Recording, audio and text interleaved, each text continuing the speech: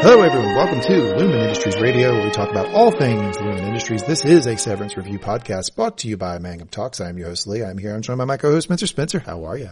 I'm just so happy that you chose to hire me for this job. I'm just so excited to be here. Welcome to Lumen Industries. If you have questions, you are not alone. How would you even do that? How would you even do that if you were welcoming somebody to Lumen? I guess you would do it exactly like was done in this episode. I guess I would just throw you unconscious onto a conference room table and I would ask you a series of questions from a binder. I guess that's how I'd do it. Did your job not start that way? Isn't that how jobs start?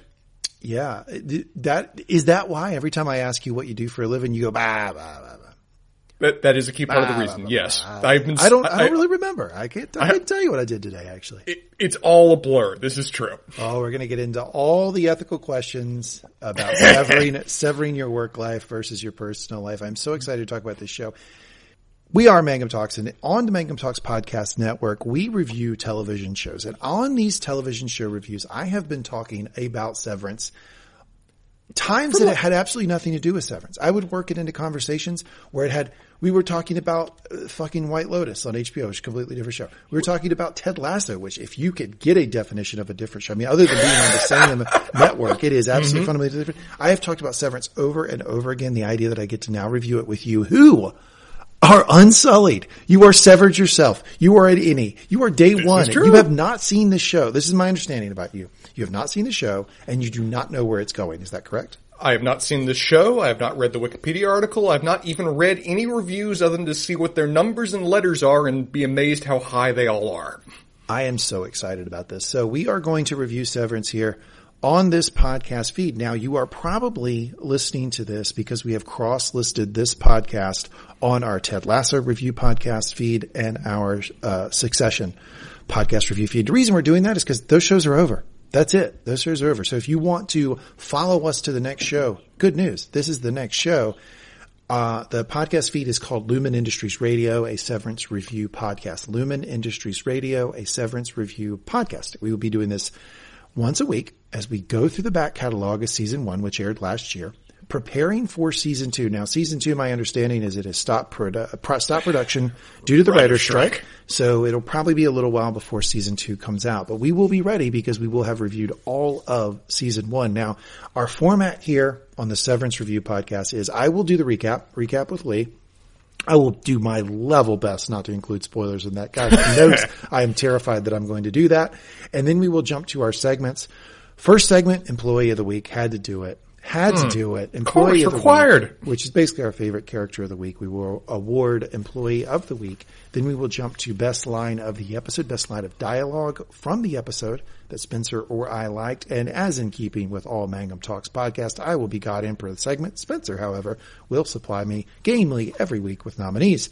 Then we will jump to what I think will quickly become the people's favorite segment. I know it will be mine, and that is Spencer's Questions of the Week. This is an unsullied person, somebody who does not know anything about the show other than having watched 1 hour of it, doesn't know where it's going, has read nothing about it, and he will have questions. Of course, he will have questions every week about the show, and I have not told you yet how I'm going to handle your questions, so let me go ahead and reveal that to you now. Looking forward to it. You ask questions, and I will, in my status as God Emperor of the podcast, make a decision on if I can answer that or if I have to kick the can down the road. I'm suspecting for most of the questions I have at present, you will not be able to answer a single one of them. I'm thinking I might be able to do some partial answers here and there. Okay. But, I think that more telling than what my answers are is what you're questioning every week. I think that's going to be more telling, right? Because this was, for me, the show was mystery box storytelling at its best. Like, mystery box can be kind of hokey. I think that I don't think this, but I think you would probably say, tell me if I'm wrong, an example of bad mystery box storytelling was season 1 of Rings of Power. How they had this sort of couple of mystery box things in it. You didn't seem to appreciate that. A lot of fans did. And I know they're going a different way with season 2. So it has been done poorly in television. I personally think it's done really well here. I think that the begging the question every week is very reminiscent to me of something like currently Black Mirror, maybe Twilight Zone previously. And those two shows I think have done mystery box storytelling really well. I think Severance does it really well as well.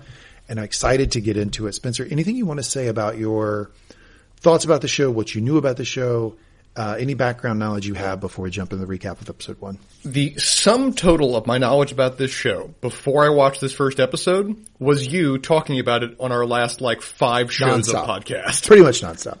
Every reference that you could possibly make, you were making to the show in a way that somehow avoided anything resembling spoilers other than to say that Severance was awesome. So knew nothing going in. Initial opinions? I'm intrigued, if nothing else. It's like as if Wes Anderson did an episode of The Twilight Zone in terms of my feel about the show so far. And I didn't think I'd ever mix those words together, but somehow they fit, and I'm very interested to see where it goes. It is almost purposefully, at times, paced bordering on boring, but in a way that isn't boring for me to watch it. I'm just watching a character do something boring. And that's interesting. It's very intentional. It is almost purposefully plotting as they go through certain moments. I'll be curious to see whether that rubs me raw going into the suture, but at present, there is such a clear element of craft that is apparent just from the word go. I have confidence that whatever I'm being depicted on screen has a certain architectural intent behind it. I can say that I can guarantee that it is going somewhere, that you should have faith in the show. I can say that. I will also say this. Let me give you a compliment real quick. You would be a wonderful wrestling manager. You would be a wonderful wrestling manager. Because if Spencer decides that he likes you, he has a really great way of hyping you up to other people. And you have done this for years about your parents, right? Like I know that you're giving me the positive, right? But the stories you tell me about your parents are always compelling, always interesting, and they seem like people with particularly good taste, especially your father. And you said that he started watching it because you told him we were going to do this.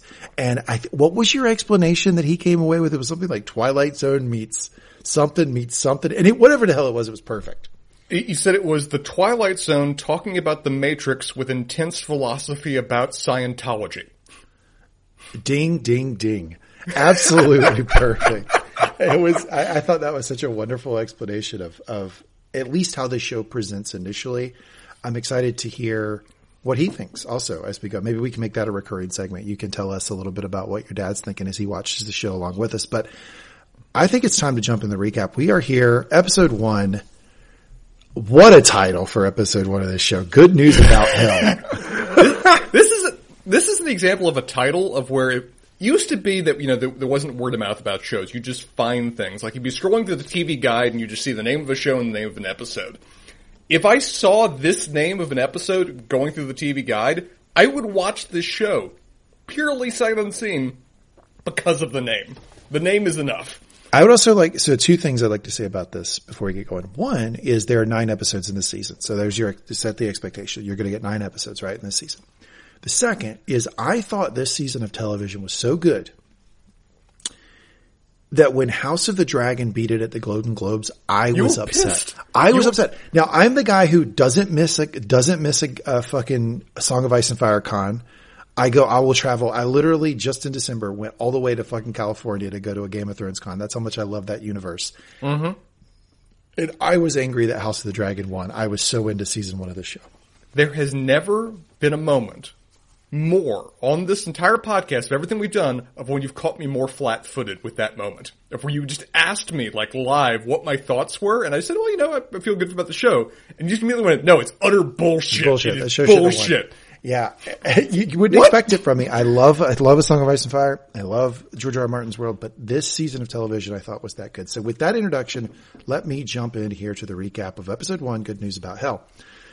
First off, I'd like to say that, the commercials that Apple Plus has for upcoming shows before this, Apple Plus is coming with some heat. They're producing some good shit. I've watched now Shrinking, Ted Lasso, of course. Her Shrinking was good. I've watched Severance, of course. And then another show I'm watching right now on Apple Plus that's really good is Silo. So Apple Plus, I think, is pumping out some pretty good content, which I am excited about. So anyway, but let's get into the recap. We start with, who are you? An image of a woman lying passed out on a conference room table. She wakes up, says hello. Then we hear this from the speaker. I'm sorry, I got ahead of myself. Hi there, you on the table. I wonder if you'd mind taking a brief survey. I love that the table is part of it. I love that the fact that the table is on the script means the table is part of the initial experience. They could have put her in a chair. Nope. They could have just put her, laying in a bed. Laying face down on a conference room table is part of the initial experience of being in Lumen Industries. Now, what does that imagery tell us? Let's go back to English 101. What does that imagery tell us? She's on the conference room table. She is effectively being birthed from a very corporate setting. She is emerging into this world through the medium of the office environment. It's no element of, comfort. There's no element of anything else. It is part of a office emerging social experience. I'd also say that what happens at a conference table is the work, right? Yes. That's what you do. You sit at a conference table, you do the work, right? Or you do the things in between the work. You do the necessary social meetings or whatever else. So the imagery suggests to me she's on the table. This is the work, right? Anyway, that's kind of what I got from it. He says 5 questions. I know you're sleepy, but I just bet it'll make you feel right as rain. Doesn't that make you so settled? Doesn't that settle you right down right as rain? What wonderful script writing. Great copy. This is an example of whether I'm not entirely sure at this point from experiencing this episode to what degree I'm supposed to experience this universe as surreal or as intentionally surreal. But this is one of the moments of, if their objective is to calm people down, they need to hire a scriptwriter as fast as possible because it's having the complete opposite effect. Okay, let me answer that implicit question now before we get to the segment. Okay. This is the world. This is not a dream. It's not this is the world. It's just, this is the world. There are some weird damn people in this world we're going to get to. Some of them are even weirder outside of Lumen. This is all happening. Everything you see is happening. Gotcha. I bet it will make you feel right as rain. She seems confused about why she's here and who is talking to her. She asks who's speaking as she starts to move around a little. She gets off the table. She struggles to walk. She limps around the padded room. She tries to leave, but the door is locked. I'd just be thrilled to chat once we run the survey. It comes over the speaker again. He asks if he can begin with question 1. She says she isn't taking the fucking survey. Getting more and more heated. She tells him she's not taking the survey, asks to be let out of there. She circles the room, gets back to the door, starts banging on it. Hey, let me out. Open the door. Would you have taken the survey? Would you have gone through the same rigmarole that she goes through of trying to escape before taking the survey? I suppose the more accurate question. So you know that she's been severed, right? You know this. I learned this eventually. Yes. Yes. So she's basically just waking up. I don't know what I would do. She's newborn into the world. I don't know what I would do. I tend to default to working within systems. That is my default. And with that in mind, I probably would have taken the survey. You probably would have what? Burned the place down, pissed on the door? No. I would have very much provided answers to the survey so as to find weakness to exploit later. Ah, there you go. She eventually tumbles backwards as she pulls on the door and it doesn't open. We get a shot of the intercom on the desk and she sits up, looks at it. She says, hey, hello. It responds. 5 questions, she says. He confirms 5 questions. And she asks what she gets at the end. Depends on your answer, the voice says. Intimidating. Okay. Great. Off we go. Response. Now to start, who are you? So the voice that is coming from the speaker, you probably recognize that actor. I mean, I think that I did. It's the guy from Parks and Rec. It's Adam Scott is his name? Adam Scott is his name. Yeah, that is him. Adam Scott plays Adam Scott roles, and Adam Scott is perfect for this role. He is pretty darn good. So he says, now to start, who are you? She doesn't love the question. He says, first name will do. She thinks. And she seems a bit astonished. And she says, I don't. And it seems like she can't remember. He says, that's just fine. She can't answer. She asks, what is this? And he says, okay, unknown. And he moves on to the next question. In what U.S. state or territory were you born? I don't know. Unknown. And at this point, I'm getting it. I'm like, oh, they've deleted her memory in some shape or form. Why? What does this mean? Why is this occurring? Yeah, because the guy who is asking the questions and recording her answers. He's treating this as expected. Yeah, it's very, the fact that she says, I don't know my name, he doesn't, flinch to that. There's no flinching at all, right? Like, so that's He's not pressing a panic button next to him to call in medical personnel. He then asks her to name just any U.S. state or territory. She says, I don't know. Delaware? She can do that. What do you think if I wiped your memory, you woke up, new baby boy, but you You have your background knowledge. You just don't know what the hell's going on. And I ask you to name a state. What do you think the first one out of your mouth would be? I thought about this. I just cleared my mind what the first states occurred, and the two that jumped in my head at roughly the same time were North Carolina and Texas. I know North Carolina has a reason. Texas, not sure. Interesting. I think I would have said North Carolina or Florida. Those have a more logical connection for you, I think. I do want to be in Florida one day. The door opens. She seems scared, and he says, "That's a perfect score." Cut to the credits. It's the show Severance. What did you think of the credits? I'm curious. We've done a lot of credit reviews before this. I thought the credits were solid. I think it's fantastic. It's exactly the right tone to strike for this show.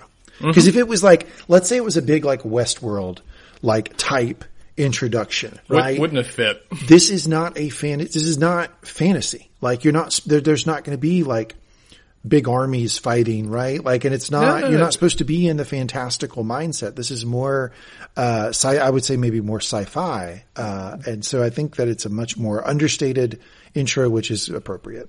The most effective thing about the show is the mystery about the mundane. If they'd gone over the top for the intro or any other point of the episode, it wouldn't have fit what they're otherwise doing so well. Cut to a man crying. He's in his car, just crying away. Do you do a car cry? Do you do a morning cry when you go into not that you go into the office, you lucky bastard, but if you had to, back in the day. I have done car cries before, but I gotta tell you, not in a place in my life where I need to do car cries right now. I feel pretty good about things. Happy for you, man. Happy for you. I don't think, our friend Mark is though. I don't think Mark is. This is Mark, by the way. We learned his name later, but I can go ahead and call him Mark. Scout? Mark Scout. That's his name. It's Adam Scott. He reaches down for a tissue and we see a name badge with his face on it for Lumen Industries. So this is the name badge that he has in his car, presumably on the way to work, right? For Lumen Industries. He composes himself, gets out of the car, jacket on. There are a lot of this is a detail I want to focus on. There are a lot of cars in the parking lot. I focused on this for a minute because there are a lot of cars and a lot of them are the exact same car. And that was one of the moments I was entrusting the show enough of where I was pondering, is that a hint? Is that a clue? Is there something going on here? Rather than assuming it was cheap CGI and they just copy pasted the cars. But there are certainly a lot of cars there. They talk later about how their entrances are staggered. This is important for the Severance people. For the Severed people. So clearly he comes in after the bulk of people come in, right? Because the parking lot is full when he's coming in. And it seems, and we can address this in questions later if you prefer, but the Severed floor is relatively small. Only maybe 4 employees from what we saw there, ignoring the management, which I don't think are Severed. We'll go into that later. It seems like the bulk of the people that work here are not Severed. At least this Severed group. Sure, yes. The Severed group that we know. Exactly. I don't think we know that this is the only group of Severed people there. I think that there is an implication. The only one we've been told. I think there is an implication in episode 1 that there are a lot of people who work there who aren't Severed. And I think that those people come in first and leave before the Severed people, right? Because later when we see Mark leave, it's an empty parking lot. Exactly. He walks into the building, shows his badge to a lady who picks up the phone and says, "Are you ready for Mr. Scout?" Our POV guy stands there. Very controlled. The lady stays on the phone, says, "Thank you," tells him, "Go ahead." And our character walks around that table, badges in, and walks through to a larger concourse. And this was, again, the very Wes Anderson feel. Also just in terms of the geometry of everything. Everything is shapes. Everything is very much driven around shapes and kind of physical images associated with that. Everything is also so late 70s, early 80s style for this office building, which is very unique and very intentional in a way I don't fully understand yet.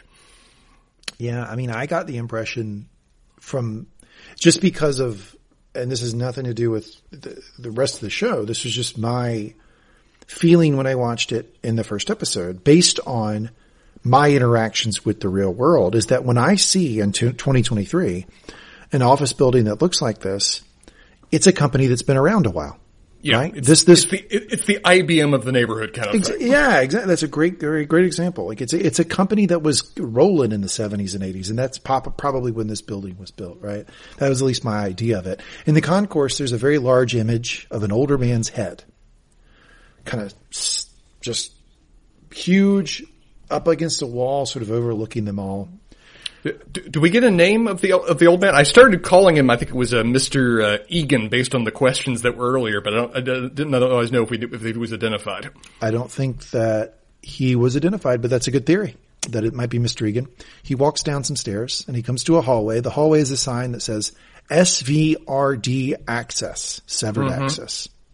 He walks up to a door, presses a button to get in. He goes into another room, puts his stuff in a locker. Now, I think the locker part is interesting, right? Because I think in an effort, so this is how I took this. You tell me if you took it any differently. Mm-hmm. I think in an effort not to explode his brain, his brain, he does not, so when he's coming into work every day, he's going to wear different things. He might have a different watch. He might have this, but he has to like almost costume up for his innie because otherwise his innie. I love that. His innie. That's what they end up terming it. Okay. Otherwise the innie would be basically walking up to the elevator at the end of the day and then pressing a button and then bam, all of a sudden have different shit on. And I think that would fuck with him, right? So I think he costumes up for his work self. I think it's a very important process of maintaining a certain element of continuity that you have to abandon the artifacts of the other life. You need to actually start with some degree of consistency in the world that the other person is happening, this other separate life this guy has. If there are artifacts, if there are confusion, you can even see that when he accidentally brings a tissue in there and he seems briefly baffled and put off by the fact of what is this? Why is this here? Before he throws it away. I think that process, that de-suiting up, as it were, is a key aspect of maintaining those two different parallel lives. Right. And, it probably would be even more detailed than what they take the time to show us, right? Like, I would think that maybe you'd want to have the same socks on every day. I think you'd want to have the same shoes on every day. Cause like otherwise there'd be an outfit you put on. Otherwise you would just sort of combust, like with just like you press a button and all of a sudden you're just different, and that would probably fuck with your mind. So like I think this locker room thing, and it's interesting that he's got two different badges, right? He's got the badge that gets him in, and then he's got the badge that his innie will use during the day inside, and that one stays the same, right?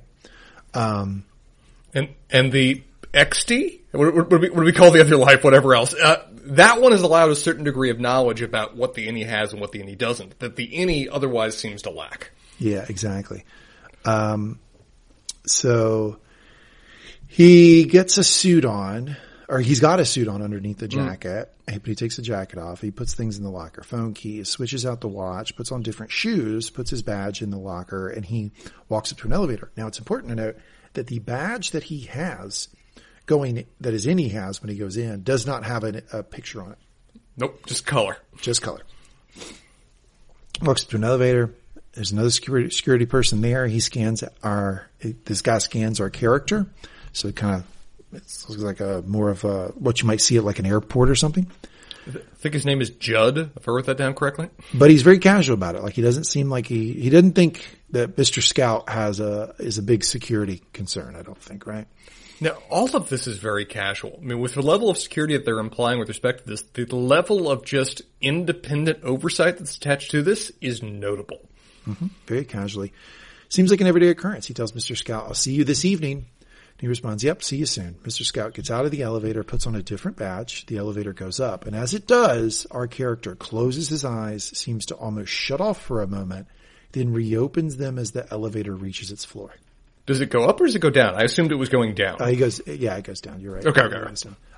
But I think the important part is that as it travels floors, it seems that's when the transformation happens.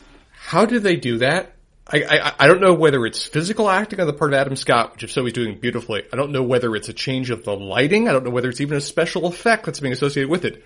But it's a different person that walks out of that elevator each time. There is just a physical change that occurs with respect to that person. They look different when they go between one location and the other. It's fascinatingly done. So they do look different.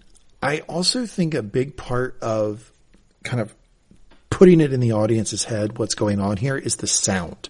Because there's almost like a thing that happens that you very much would associate with like a transition, a flipping of the dial from one to another. And and then Adam Scott, of course, acts it. And he almost seems to like pop up, like his shoulder just kind of come up and he's like, "Oop, all right, here I am again." Right. Well, it all works. I think it works. He immediately seems decidedly more upbeat than he ever was before. I felt like I knew, oh, this guy is there's something going on in this building. Yes. That's flipping him over. I feel like I knew that on watch number 1. I felt like I knew that right away. 100%. The moment that he went through that elevator effect, like, oh, this is a different dude now that we've landed on whatever floor we're on. So then he gets out of the elevator. We get some really solid samba elevator music playing, like get rolling. As he walks through the nondescript office place, nothing on the walls. He pulls out the tissue, gives it a strange look. This is the moment you were talking about before, throws it away. So even something like that, which I would venture to guess that his non-work self made a mistake by leaving the tissue. 100%. In the pants. I don't think he's supposed to do that. I think that was a mistake. That was an error in the Matrix. Yeah. He walks through a short maze of hallways. Now, one of the big motifs of this. Not short. Okay. Well, a long maze of hallways. 3 minutes and 32 seconds without dialogue. I wrote it down. You've not worked at a real big company before with these big, huge buildings, but this is kind of standard. I will say this. Big, huge, empty building. Emphasis on empty. He doesn't see another person until he gets to a little cubicle, basically, with another person living there. That's true. That's a true thing.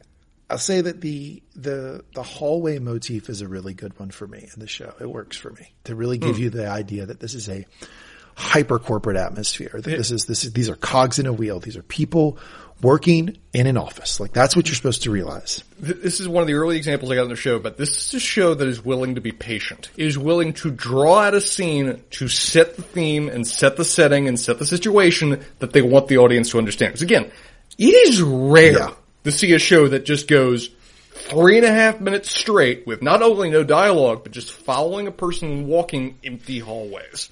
Not many shows are willing to do that, just kind of long take on nothing. Definite demeanor change, a little cough as he goes. Big smile from our guy, checks his watch. Spencer, do you have any theories as to why the guy is smiling when he gets to work? Why he all of a sudden becomes happy when he gets to work? Well, my eventual conclusion is because he's basically a different dude that is living a separate life, unburdened from the trauma that he, severed himself to not have to experience every single second of every single day. That's exactly it. Yeah, I mean, and I don't think we need to hide that, right? Because everybody who's watching this has seen episode 1. His wife died. Yes. And he did the severance thing in part to get away from that, right? Mm-hmm. He was trying to get away from that pain. He wanted... I guess his thought was, it's a really human thing. I guess his thought was, I will at least there will be this part of me that for 7 or 8 hours a day will not know that my wife died. And that is what I think we're seeing. I think that when he pops when he goes down the elevator and he pops down the hallways, now he doesn't know he didn't know he had a wife and he doesn't know she's dead. He is so desperate to avoid having to address or process or whatever else to reach an otherwise healthy resolution, the pain of his lost wife, that he is willing to remove any experience of 8 hours of his day just to have that clear of that just depression. Now I have a question for you. Yes. If you are making the choice, I don't want to deal with this trauma. Mm-hmm. So I'm going to do this severed procedure so that, let's say 12 hours a day to make it a round number. So for 12 hours a day, I don't remember this. Are you in effect committing partial suicide? Yes. Okay. If you are removing an aspect of your life from any experience of yourself, not just even sleeping, but just literally completely dividing it, setting a great wall of China between one part of your life and one of the other. This is your life and that isn't. That is a gateway that is verging on an aspect of death. So many hallways here. And he walks into a room that has green carpet, short ceilings, and there's a set of cubicles in the middle of the floor. Very small walls around each cubicle. Mr. Scout walks in, sits down at one of the desks. It looks like 4 desks all connected in this room. He sits down and he turns on a small award light image of himself that says Mark S. Allentown. Yep. With the weirdest little, hasn't been made since the late 80s computer.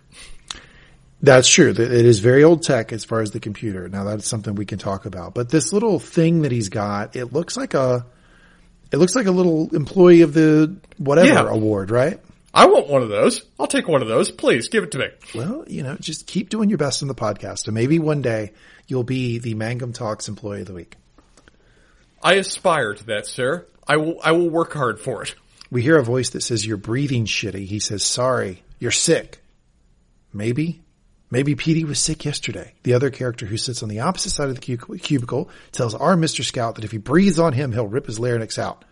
Wow, that went right to 10, he says. Our character starts ripping out his germ.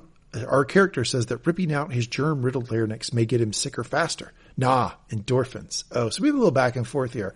It's clear that these two characters know each other and they have a pretty good rapport. They're joking back and forth.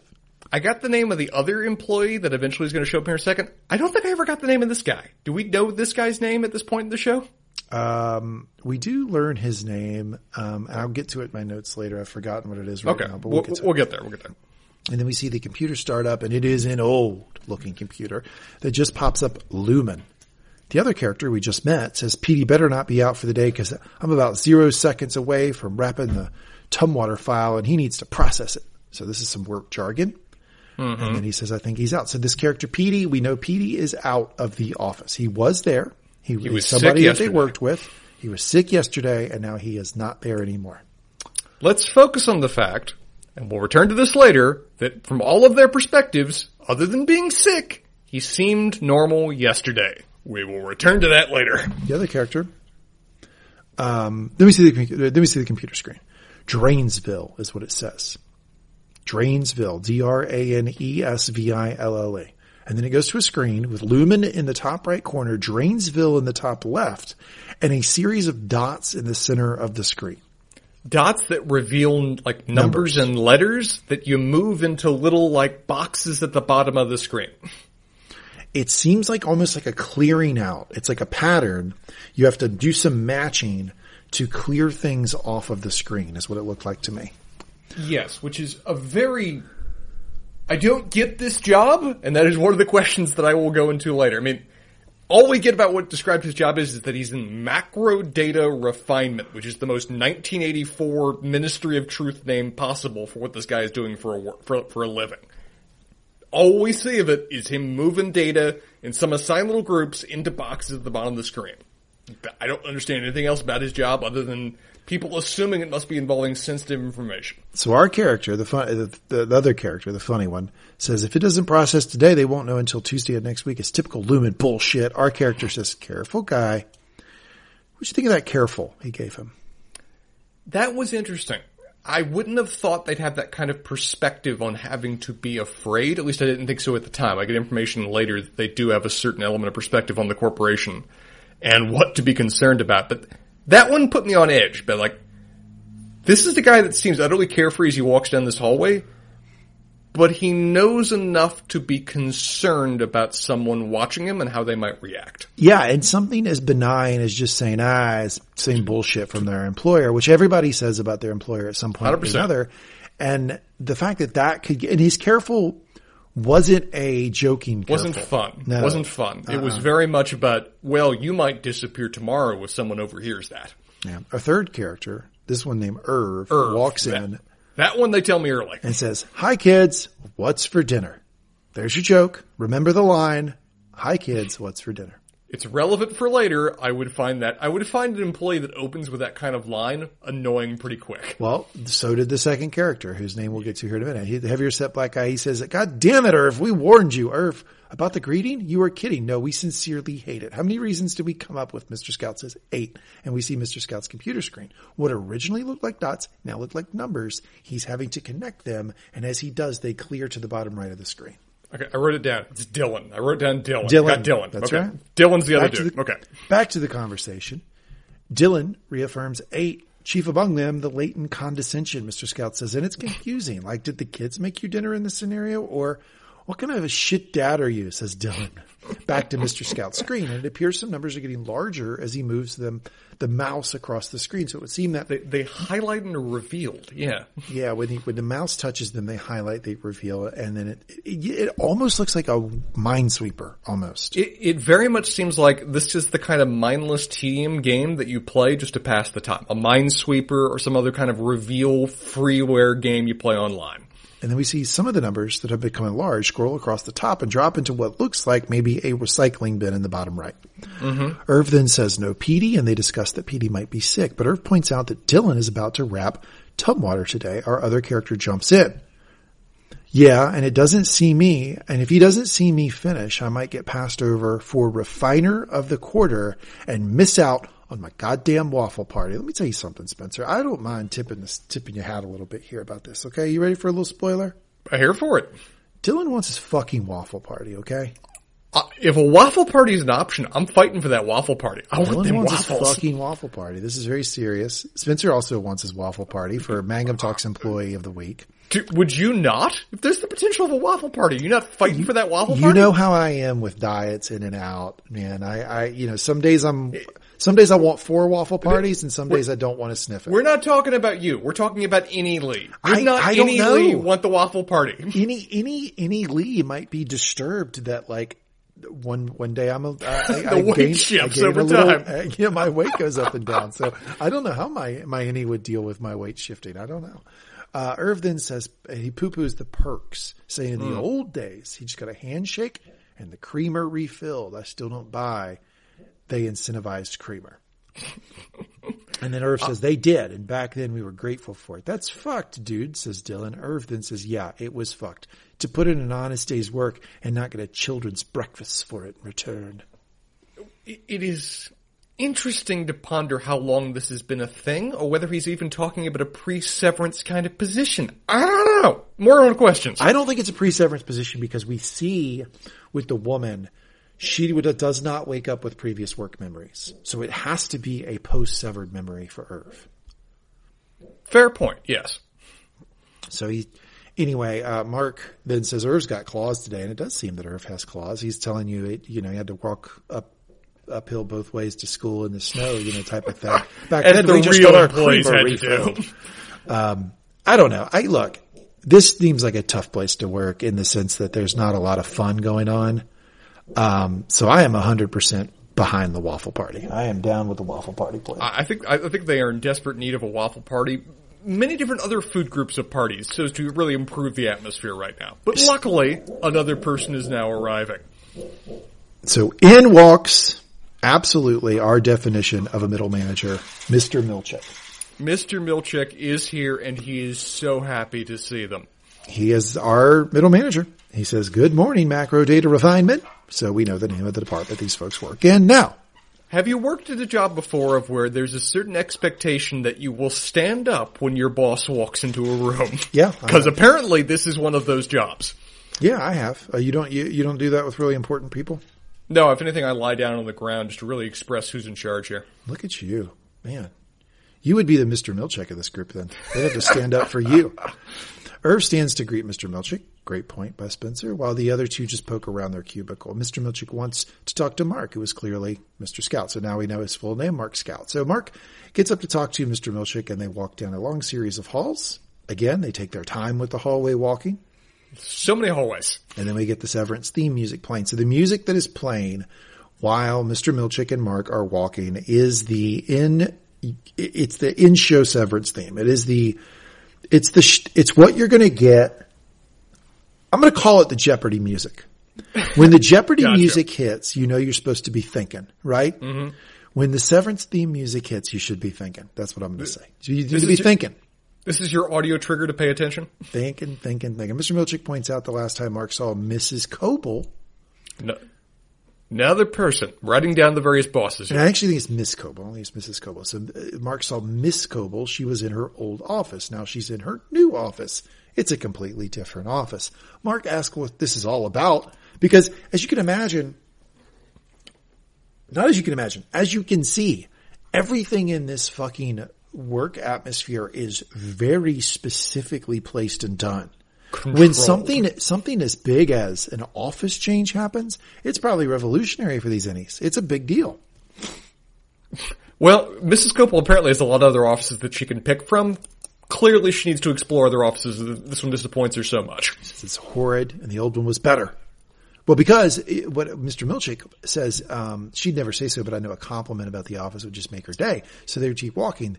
They walk in, and by the way, they're walking into a series of offices that are titled administration. So they do. Yes. It seems like there's like pods of offices in this building, and the pods are named different things. So he's walking into administration now, and Mark compliments the office, but Mrs. Coble off screen still shuts it down completely. Horrid, and the old one was better. Mark gives a knowing look to Mr. Milchick. So I don't think this was out of character for Miss Coble. I think the idea that she wouldn't take a compliment well, or that she'd be kind of like rough around the edges, seems pretty, standard for these folks.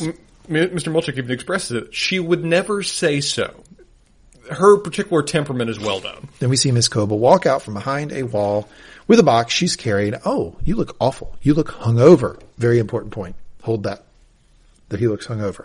He is, from what we find out later. He is. And that's an interesting thing when you have your work self that is not connected at all to your at home self who doesn't even have the same memories. Mark, I would imagine the amount of just rampant alcohol abuse would spike because you don't have to deal with the consequences. There's no obligations. Yeah. There's nothing, there's no one that you don't have to deal with your hangover. Yeah. And there's no one you'd ever run into that would ever comment on it. Yeah. You don't have to deal with your hangover. Like your innie deals with it. And I imagine Mark's innie's like pumping water all day and doesn't know why he's always thirsty. And then Mark gets home and he can just do it all over again. It's a pretty irresponsible lifestyle. So she tells him to have a seat and he does. The board will be joining us remotely today. I have Mark S. at my desk, and we see a little intercom receiver on the desk. Again, those things have not existed for decades, but here they are. Mark then says, hello, I assume this is about me acting as department chief today. Okay, well, I've subbed for Petey before, so it shouldn't be that big of a deal. She then drops the bomb that Petey is no longer with this company. Whoa. Which Mark spends about pretty much the rest of this conversation just processing. This is something that he never even pondered was a possibility, it appears. No, it doesn't seem like they have a lot of turnover here. And I don't know how they would, because I think that what we see through the female character who's new is that if an innie tries to quit, your outie basically has to co-sign that decision. Because when she tries to leave and her outie clearly just walks right back in the door, she has no choice but to stay. So it doesn't seem to me that the innie is empowered to truly quit this job, which would make turnover, I would think, almost never happen, because there'd be no incentive for your outie to ever quit a job because they don't know the conditions the innie's working under. Well, it's also a situation of where the outies are told, and the innies certainly believe, that the severance procedure is permanent. Now, we find out later that apparently is just an inherent falsehood, but that would also drive your sense that there's no way out of this, because once this occurs, I'm just this way forever. Right. But everyone that we know of, which is just Mark at this point. Yes. And we get a little bit of the woman's story. Enough to corroborate this is that they are choosing to be severed. And they are certainly appears to be, yes. Choosing to have part of their brain segmented and to do this job in a severed capacity. And my guess would be that people don't come to that decision without something like what Mark has, without some sort of backstory, some sort of reason why they're doing this, which would again make turnover even more rare, right? Because Mark, let's take Mark as an example. Mark is coming to this. He wants to do this because he's running away from the trauma of his wife dying, sure, right? So he's even more unlikely to stop progress, to quit the job, to not want to do this, because he was driven to the severed action by some sort of external force to begin with. I'd posit a guess at this point in the story that other people have similar stories. Otherwise, why would you choose to be in this capacity, right? And all we've seen so far is that people are choosing. We know that Mark chose it, and we know that the woman, when she left, her outie chose to come back multiple times. If that is how it works, yes. I've got questions about that we'll explore. But it certainly That's appears... how it appears to work in episode 1. Right. It certainly appears that for Helly, that she seems almost up... This is the distinction between, I think, Helly and Mark. Where Helly, when she's going through like that whatever interview that we see her in a minute, she seems upbeat. She seems excited about this. That doesn't necessarily suggest the same mindset as Mark, because Mark does not seem to have that affect at all outside of the work kind of setting. I wonder what incentives people are given to take part in this anyway. Maybe it's also just very well compensated to go through this too. Mark says, I'm sorry at the news that Petey's no longer with the company. She repeats it. Petey's no longer with the company. Then we hear this. I'm sorry, Mark. This is from Mr. Milchick. I'm sorry, Mark. You guys were one of my favorite office friendships. That was a very terrarium kind of style comment here. I actually put in my parentheses, strange phrasing, no? That is a very much, you're all being watched at all times and people are taking notes on you kind of comment. You guys were one of my favorite office friendships. Mark then asked if there should have been some notice of this. He's clearly affected by this news. He then asked what's happened. What happens next? And she says, we'd love to tell you, but unfortunately non-disclosure policy forbids. We'd be aiding an assault on Petey's privacy by telling you. That's an interesting way of expressing that point. Mark just looks around. Whoa. And then she says, Mark, place your key card on my desk. Mark does this. And she says, Mark S., at this time I confer upon you the freedom to serve Kier. Kier? To serve Kier. In the advanced, this. I confer upon you the freedom to serve Kier in the advanced role of Macro Data Refinement Department Chief. Congratulations. Capital K in the subtitles as well. Kier. Kier. Don't know what that is, and I don't think it's explained later. So he gets a new key card. Promo! He's getting a promo. Join the perks. Man. And she says a handshake is available upon request. I'm taking that fucking handshake. He looks up, says, thank you, may I have a handshake? So she shakes his hand. Would you ever turn down a handshake? If that is, Yes. You would turn down the handshake? I would probably never shake hands again if it wasn't expected of me socially. I think it's an unnecessary transfer of germs. If you're giving me that perk, I'm taking that perk. I don't care what it is. I'm taking the free perk. You know what? You really are like the guy who goes in the hotel room and immediately uses the free slippers and the robe because it's free. I'm taking the shampoos with me. They're here. They're returning with me to wherever I'm going. All right. So that mindset that you have, I will take the free perk. Take that with you through the season. I'm figuring I'm excited play about on this. that. She acknowledges he's never run a training before, but she says Irving will be there to help you. So this is actually like any other kind of department, right? You have somebody that they see potential in, Mark, that they're promoting, although he clearly doesn't have as much experience as Irv, who's been there a long time. Anybody who's ever been promoted to a manager position young, you've had this dynamic. So Mark has this strange thing where he's now Irv's boss, but he's got to rely on Irv to help him do certain things.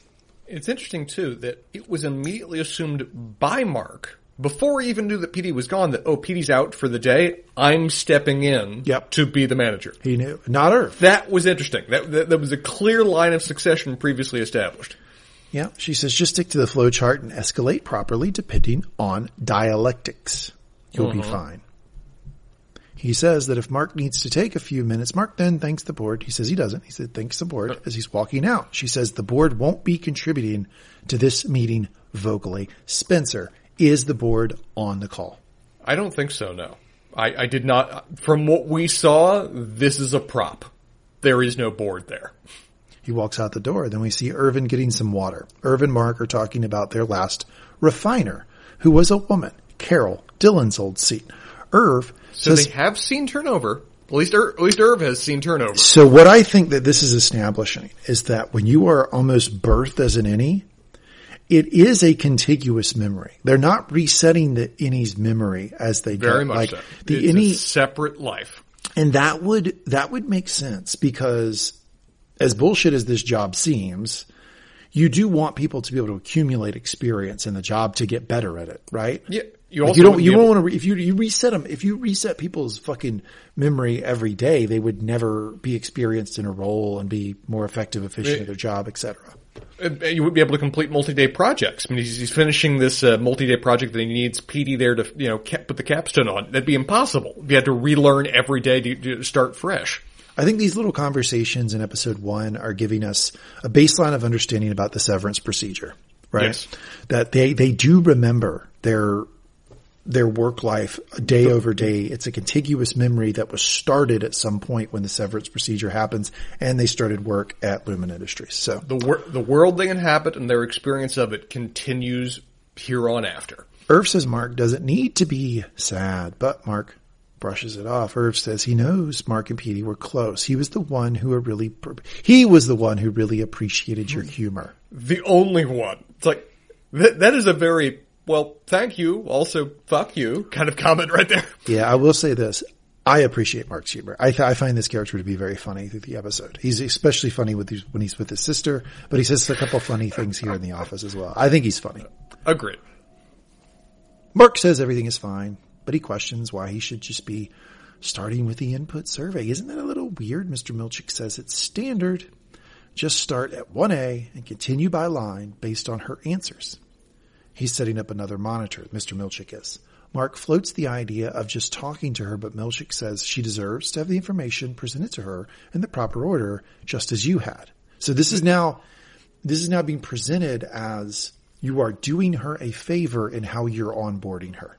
There's also an element of ritual associated with this. Whether it is logical or not, it is the way things are done. And I'll tell you this, as somebody, like I said at the beginning of the podcast, I tend to operate in systems. I would assume that however we're onboarding her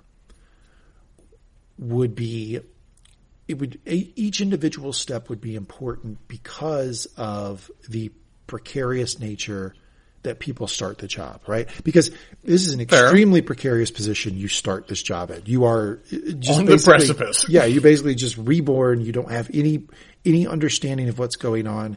And you have to not only pick up where you're at, what you're doing, that you have a job, you also have to pick up this dynamic that when you leave at the end of the day, you're not going to remember those memories and you're just going to basically wake back up ready to start a new day of work, refreshed, re-energized, recaloried, all that stuff. So it's a pretty precarious position people start in. I would just assume that this is like scientifically based or it's really important that I follow these procedures in some particular way. That would be my assumption. Well, it certainly seems that Mark assumes that, because he comments later that the reason that she was so disturbed is because he messed up in terms of going through the steps. So he's built in his own mind that the steps are an essential part of people getting adjusted to otherwise would be an incredibly whiplash of a setting that they're now in. Irving? It's also interesting, also just comment on this. Go ahead. Milchick's role is multifaceted. Mr. Milchick is both serving, as you said, as kind of like a middle manager. He's also doing all the tech, which is an interesting kind of tie in there too. Yeah, he is. I think that the folks who are at the Macro Data Refinement Center do that job and that job only. There's nothing else. And Mr. Milchick does all the other things. He's that more make of an their office jobs manager. He's kind of like an office manager. Like, yes, he's like Pam and Michael from The Office. Put them into one. The universe exploded with that combination, but sure, yeah. Irving throws the water cup in a bin that says Lumen recycles. So Spencer, for the rest of this podcast, I don't want you ever to insinuate that Lumen doesn't have corporate responsibility, that they're not a responsible corporate entity. They recycle. You want to bet money on whether that thing actually goes in anything other than the main waste stream? Lumen recycles. Didn't you see? It's probably a whole thing. I saw the sign. My level of trust is not rising. Interesting. Mark is reading from a book. If the trainee becomes agitated and demands to leave, skip to page 19. He's reading from a page in a binder entitled Input Survey. She has to ask 3 times for you to let her, Irvin says. So there's a rule. If an innie wants to leave, they have to ask 3 times before you let her go. But they don't actually leave, or at least they don't leave for long. No. They're allowed to go through the process of finding out that leaving is futile. I will tell you what I assumed in episode 1. And I think this is a safe assumption for anybody watching it, or at least it was for me. I think if the innie asks 3 times, you are allowed to leave. And the innie does leave. But they don't inform the outie of why the innie left. So then you just flip to the other side and your outie goes, what the fuck am I doing here? I need to go back to work. And just goes back in. There's no communication between your innie and your outie. That's what we see with Helly later. That's why Helly's outie just keeps coming right back in the office thinking, well, there must be a mistake or something. The only way it could work is if the innie had a grievance. I don't like this. This is inhumane. This sucks. Whatever the fuck it is. And they inform the outie of what that is, but that doesn't seem to be what they do. It also doesn't seem like those grievances ever make it to the outie anyway, based on what we hear from from Petey's description later about both him and Mark's complaints. And from what we realize, like when Mark gets an injury, they lie to Mark They cover it. They lie to Mark about what happened, but there is an expectation that that the outie be told what happened to his body, right? A falsehood. Right. Yes. Yes, exactly. Yeah. But that's my point is that there's zero communication from the innie to the outie to the point that even if the innie gets hurt, the innie is not allowed to explain to the outie what happened. That all goes through Lumen. Mm-hmm. So, something. Mark is making notes. They look up and they see the image of a woman who we started with at the beginning of the episode, who was lying on the conference table. Mr. Milchick tells Mark he's all set. I just love seeing you all come in like this. Go on ahead when you're ready. Again, this guy is looking at this like a scientist. He's looking at this like some kind of researcher that has his favorite trained animals in terms of his rat maze. You think so? That is very much my theory I'm building out of this, that none of this is really happening, but to the degree to which this is quote unquote real, I have doubts. So what you mean by that is that this isn't a real job. I think this is my theory, and we'll talk about this more later, is that this is a trial run. This is an experiment that is testing out something to eventually expand to a broader field. That they are the test group to see whether this works, to then maybe expand it off to an industry-wide kind of thing. So what they're doing is just purely an experiment. With that theory, wouldn't the fact that the newly severed person be in the center of the conference room table where work is done, wouldn't that jive? Right? It would fit very much. That's the work, right? That's kind of what I was getting at, is that they're streamlining this straight to it. That's the image that I thought of, is that the severed person on the table is the work. Mm-hmm. Like that's the work that's being done here. I don't know that. Point, yes. I don't know that, but that's the image that I took from it. So they flip to input survey question Q-001. Who are you? Standard trainee response unknown. Was the standard response giving YN? Man forgot the prologue. Just skipped right over the prologue. Unacceptable. Low marks in his annual review. It's his first day. So then we ask him, we see him ask the questions. Who are you? She's still asleep on the table. He asks again, and then she starts to move. Mark, you skipped the preamble. So Mark apparently forgot a certain thing. Spencer's upset with him. Irv is disappointed, not upset. I would say he's disappointed. I'm not mad. I'm just disappointed. Let down. I'm sorry. Then Mark says, I'm sorry. I got ahead of myself. And we actually heard this, right? We heard this at the start, so now we're connecting the different perspective. Different perspective. We heard Mark say, I'm sorry, I got ahead of myself. It was complete nonsense from the perspective of Helly, but now from Mark's perspective, you know why he said that. Mm-hmm. Hi there, you on the table. I wonder if you'd mind taking a brief survey. She asked who it is. 5 questions. I just bet it'll make you feel right as rain. She's asking him, who's speaking? Mark is furiously searching the manual. Irv is watching. I'm not mad, I'm just disappointed. Then we see that the door she was trying to open actually does open to the room Irv and Mark are in. Straight to them! Yeah. Straight to them! I wasn't expecting that. You would hope that the tech would have a wire long enough to situate them in a room maybe down a hallway, not right next to. 1980s technology, that kind of wire costs money, man. Irv is clearly uncomfortable by her trying to get into the room. I am too. Mark continues. Shall we continue? Shall we begin with question 1? We see her running around trying to open the door again. She's not supposed to do that, Irv said. She's going to break in. Then we see Mr. Milchick and Miss Coble. Mr. Milchick asks her if she's seen this. She says, I'm watching. Tense music playing now. Mr. Milchick asks if he should help. She says, Spencer, you should not.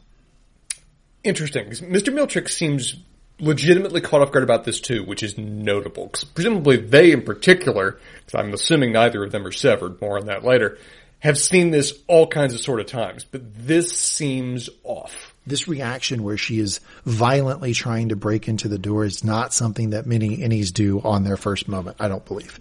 And that tells you a little something about Helly, I think. I think it tells you about her personality. Just a bit. So Mark says that's a perfect score. So Helly got a perfect score. Unknown, unknown, Delaware, unknown, unknown. Perfect score. Delaware apparently gets more points than other states. That's never been true. Now never, ever. Except in tax law. Now I think we're... Tax and corporate law, it succeeds there in no other relevant field. Now I think, we know where our disconnect is coming from. He says he should just have read the preamble before the survey, but I unfortunately skipped that and went straight into the survey. She asked if she's livestock. What a question. Am I livestock? My mind wouldn't have gone there first in terms of interpreting these events. She's cutting right to it. She wants to know if they grew her, and that's why she has no memory. He says, you think we create a full human, gave you consciousness, gave you nails, and I don't know. She then asked her name. And be a hell of an investment. This is true. He says it's Helly.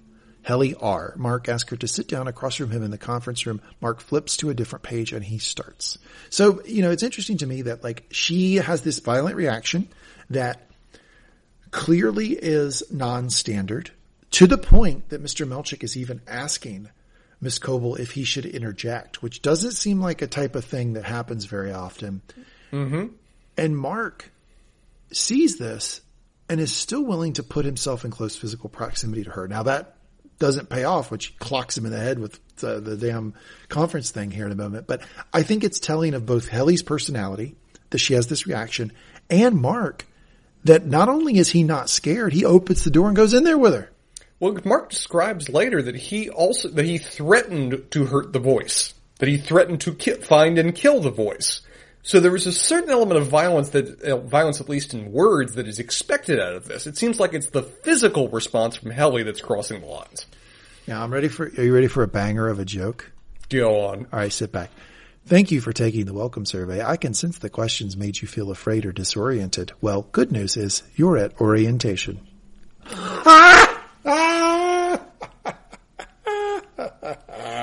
Killing it.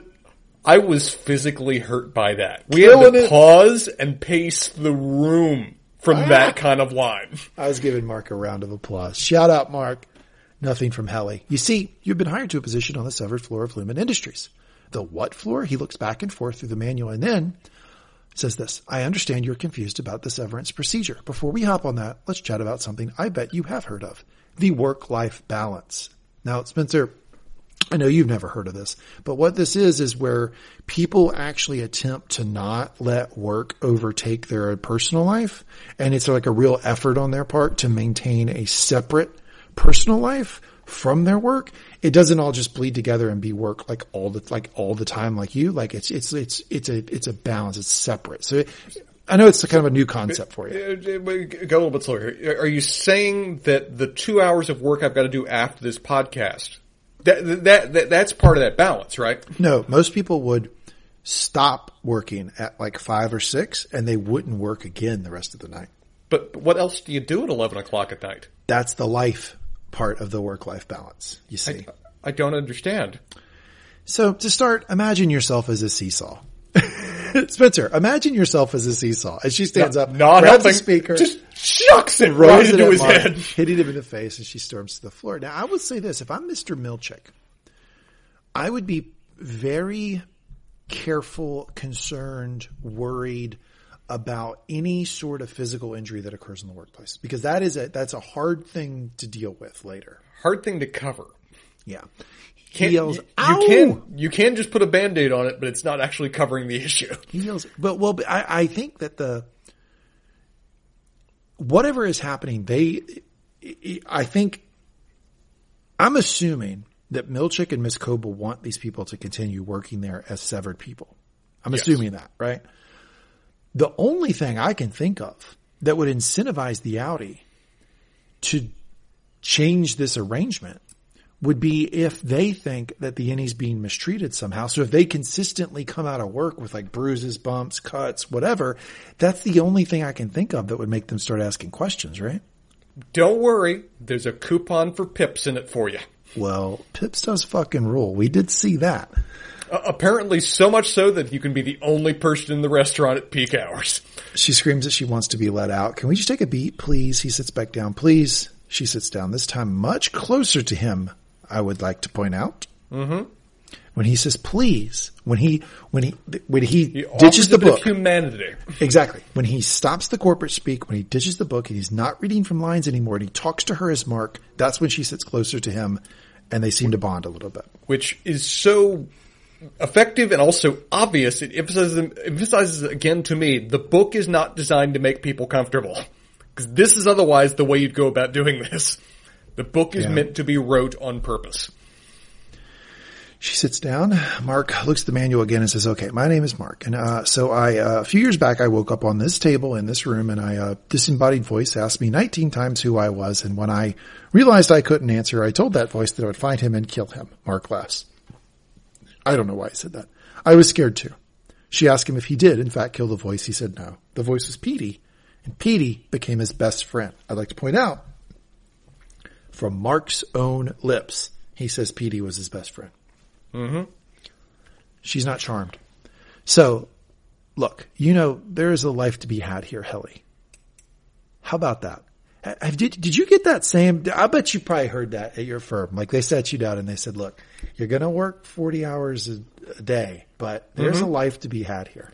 And my response was about the same as Helly's, about repeat what you just said and think about it for a second. I think that's such a tough line, right? I just think, God knows it's so cringy. Like, if this show didn't just shine this massive light that such a statement is absurd, I might have said that in the workplace one day, but I will never say it again. I guarantee that. There's a life to be had here. The show did a Helly on this line. She clarifies life to be had. He looks at her and then back to the notebook. You see, life, like a seesaw. She tries to grab the book. He won't let her take it. She says, let me the fuck out of here. And Mark looks at the camera in the corner of the room. I don't know if you caught that. Which is at least the fourth time that she's said this since she woke up on the table.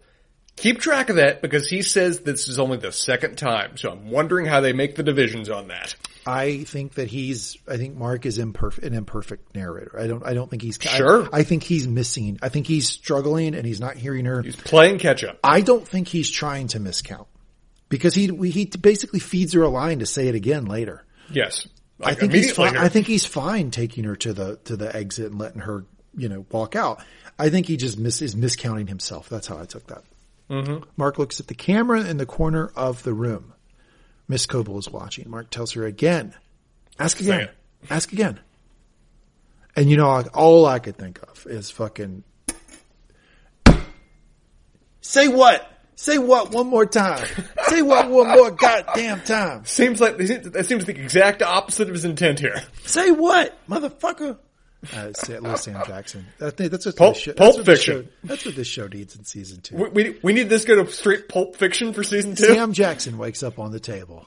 Ooh, I have a series of questions for you. That man's breaking out of that room. 5 questions. It's a survey. She says, Mark, I would like to leave the building now. Mark starts to read from the manual. I understand you think it's not working out for you here at Lumen. While disappointed, I'd hate to keep you somewhere you're not happy. Think about that line. While disappointed, I'd hate to keep you somewhere you're not happy. Mm-hmm. The gall of Lumen Industries to put that in writing. They care, sir. The fucking gall of this company to write Trust that down. Your corporate overlords. I literally have segmented your brain so that you can't remember what happens here. So that we can fucking work you into the ground. I'd hate to keep you somewhere you're not happy. Again, this is all theater because she's going to come straight back. Well, did they know that? I don't know. I don't know that they know that she's coming back. I think they know that. I think they very much. I think it's the reason Mark waits. She knows. He's seen it before in terms of what's about to occur. Well, yeah, because the Audi has no idea why she's leaving. So why wouldn't the Audi just come back? I don't know whether it's an Audi decision, but we'll talk. We'll unpack more of that as we see more. Oh, interesting. So let's get you out of here. He goes to the door, knocks on it, asks her to open the door. Then we see Mark walking Helly through the hallways. More shots of the hallways. He walks her through a room with a pair of desks. He explains that the apartments are all pretty spaced out, but it'll all fill in one day. Huh. Hand, nudge, nudge. Return to that. They're planning an expansion. She asks if she's part of that. He says, no, you're a replacement. She asks who it's a replacement for, and Mark won't answer. Why are you saying that like you hate it? she said. Why are you saying that like you hate it? Well, because she's replacing Petey, his friend, his best friend. Right. They keep walking. Here's your stairwell, just past the bend. She asks if he's coming with her. He says he's not allowed to. He says, I'm not allowed to watch you leave. Interesting. So he stands by the wall. There's, again, this seems like it factors into that purposeful isolation, that purposeful, maintaining the separation of the spheres, no Venn diagram here, that he can't even really entertain visually the possibility of there being an exit. She says, of course you can't. And she goes to the stairwell, more theme music. She looks back. Theme music, Spencer, theme music. This might be a segment. I'm in training this week. Mm-hmm. Lumen Industries has me in training this week. And the Lumen trainer, our own Mr. Milchick, keeps saying, remember this slide because this will be on the test. It's really, really brazen how he just tells us. That's what I feel like I'm doing with the music. Remember this moment. This will be on the Lumen Industries test at the end of the podcast. Well, for Helly, there is no transition. There is no moment of being out. There is the moment that she opens the door, she is back in again from the perspective of any Helly. Yeah, I think that she remembers the footstep to the threshold, and then she remembers the footstep back in. That is the totality of the transition. Is she never remembers a moment of being out. We get a POV. She opens the door. Not even remembers. Remembers is the wrong word. She doesn't experience a moment of being out. Walks through and says, "What the hell?" She sees the door again.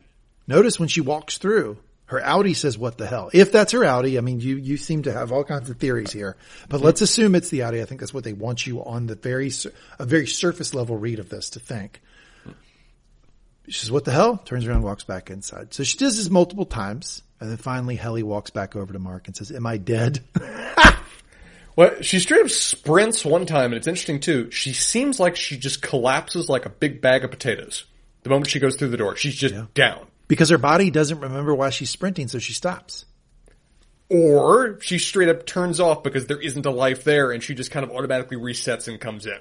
I'm not sure the level of an outie involvement in any of this. I need you to start speaking with a little bit of, I need some concrete theories. I don't need you saying, I think. What? Give me a theory, Spencer. I don't think put it on the line. Okay. You keep referring to the outie making a decision to come back in and get confused. I don't think that's part of it. I think this is all an automatic response. The moment she goes through the door, she shuts off because the innies don't get to experience anything outside this room, and she automatically, sight unprocessed, on just almost robot mode, turns around and comes back in. So processes the implant. So there's no, when she crosses that threshold in that stairwell, she effectively ceases to exist until she turns around. Well, yes, that's true. But what is the thing that turns around and comes back? Is that out of work Helly? Because we know that there's an out of work Mark. I agree. I don't think that's out of work being turned on then. I think that actually is only done through the process of going through the elevator for how that occurs. I think that is literally just, I have gone outside the scope of the video game. There is nothing here. Just straight shuts down, and then by process of subconscious or some coded in response, turns around and comes back to exist again. Okay, well, let me focus on this series of dialogue to sort of put some dressing around your theory here. Sure. Am I dead? No. This is like hell or something? No. He says no. Maybe kind of is. At least purgatory. Then why can't I leave? Mark says you did leave. Into the stairwell, at least. You left, but you came back. She says, I did not. He says, you did. Come on. Well, he turns around and they walk. The only you he's answering there is the any her.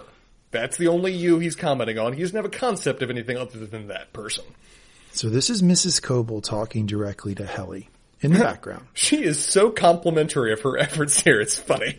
Mark is getting taped up. Weaponizing office equipment on your first day. You were going to be fun.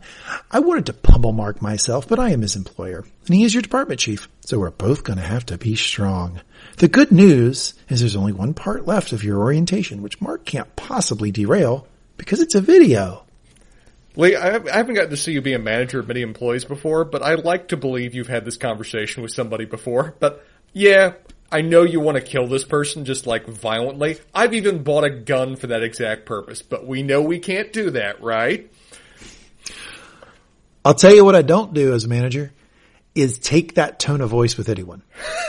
Good call. Good call. She's so condescending. Miss Coble is not a good manager. She's so fucking condescending to these people. She does not talk to, it almost like if you want to buy into the theory that maybe like Miss Coble, Mr. Milchick, like all of this they're just watching the experiment, which are the people. That is my belief, yes.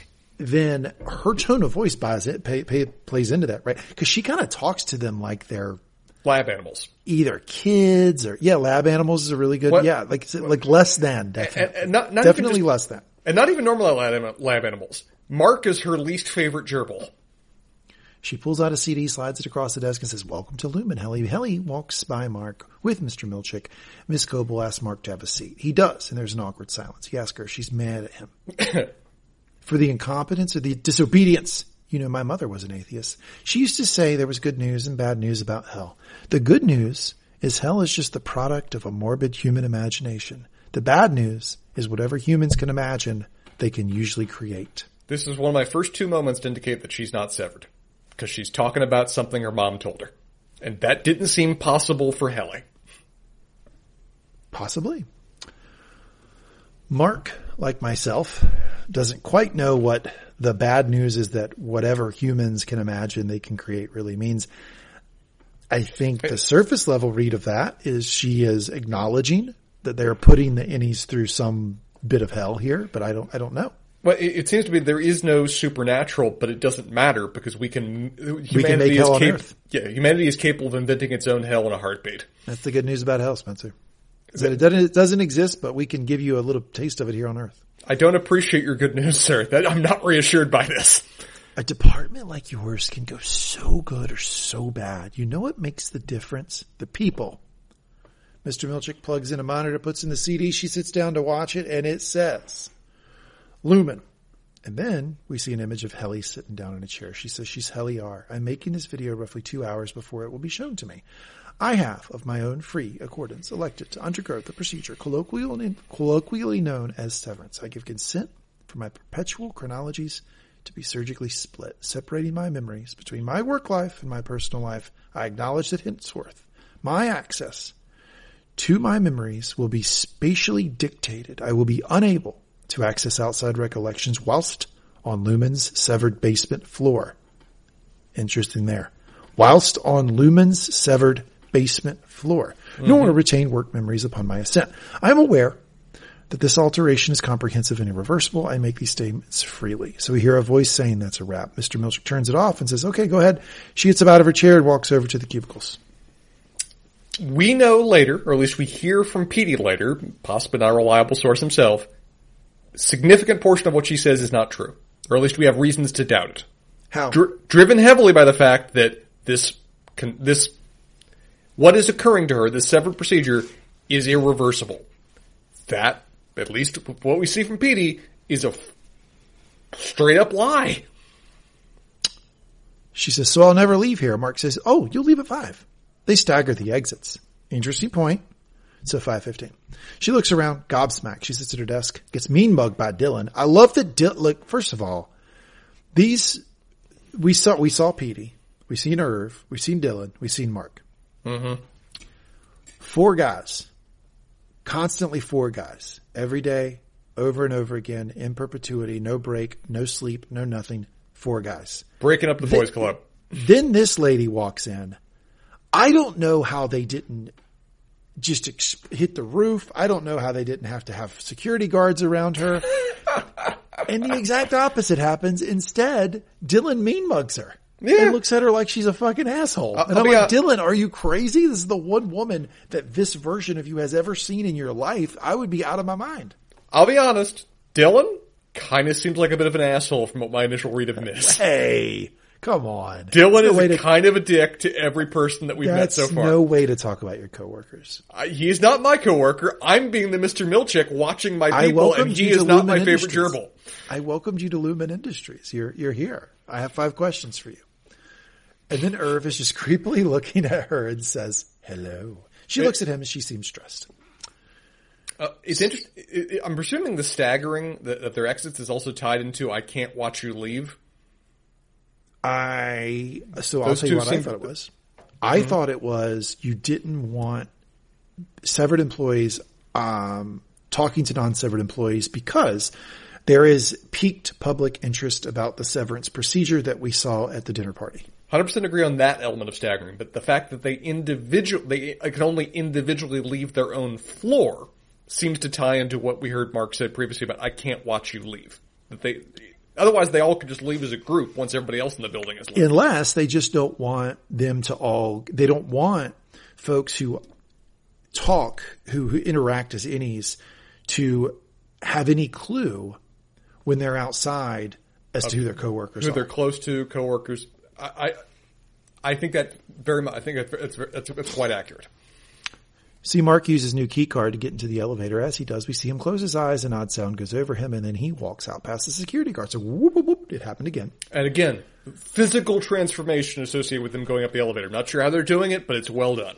I know. He looks chipper, happy, good, no circles under his eyes when he's in Lumen, and when he gets out, he looks drunk, haggard, beat down, sad, depressed, etc., etc., etc.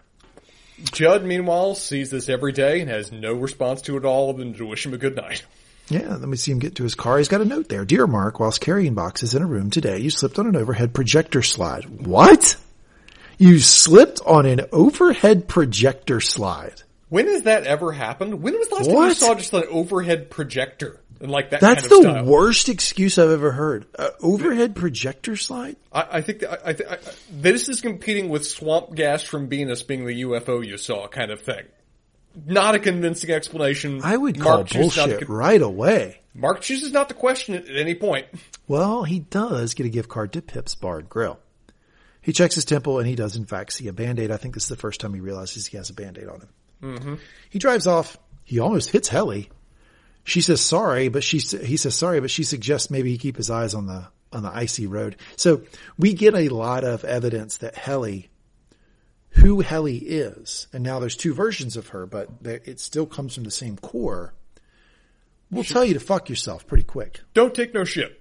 Yeah, should tell you to fuck right off. So as he leaves, cars are gone. All the cars are gone. Then we see a shot of the Lumen office park. And it seems like Lumen has its own water tower. Did you catch that? This is a Lumen town. This is a company town. These are company homes. This is a company restaurant. Lumen owns every aspect of where Mark spends his time. Yeah, 100%. You think Lumen owns the house that he? So do you, the houses, the townhomes that he's in? You think that's part of the deal? Like if you sign up for, I'm going to work at Lumen. I'm going to get the severance procedure. They say, okay, great. Well, we'll give you a house. I don't think any aspect of Mark's life, other than the brief time he spends with his sister, is anything other than being managed and catered by Lumen. We see Mark driving home. Mark gets home. Mark walks into his townhome, goes to the fridge, or maybe Lumen's townhome. I don't know. Spencer's right. Goes into the fridge, grabs a beer. He sits down, watches TV as he drinks beer. Dimly lit house. He's alone. I'll tell you this. I get off work, all the lights are off in the house, sitting in this chair, watching TV and drinking myself stupid is, I'm going to say not healthy drinking.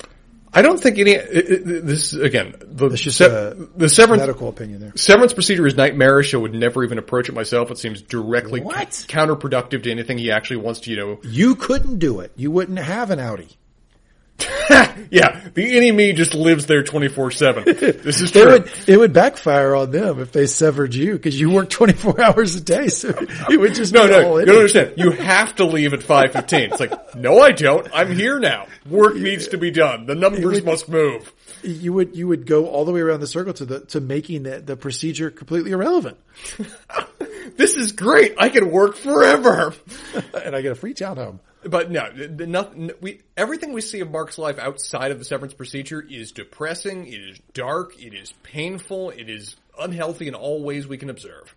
Yeah, I mean, I think they want you to think he's drinking alcoholically. That's what they want you to think. I don't think we see any moment of where he isn't at least a little buzzed. Yeah, so, he takes trash out and then he calls Mrs. Selvig. because her trash. I wonder who that could be. Did you know right away? No. Okay, because this reveal fucked with me. The moment her voice occurred, I didn't need a face reveal from that point. But up until that moment, it didn't occur to me as a possibility. If that reveal did fuck with me a little bit, I didn't see it coming and it surprised me. Anyway, Miss Selvig, because her trash was in his space. Apparently, recycling is today, not trash. Hey, question for you: do you have curbside recycling at your place? I do. I do too. I love it. Is it? Do you have recycling on different days as the trash? I do, and we have a chart written on the fridge because I am helpless to remember those days. I just don't believe that. I just think you don't want to. Whether we can say it's intentional or not, the knowledge has not preserved itself in my brain. So he runs out of beer and he switches to wine, which is that's problem drinking mode right there. That's bad because you typically.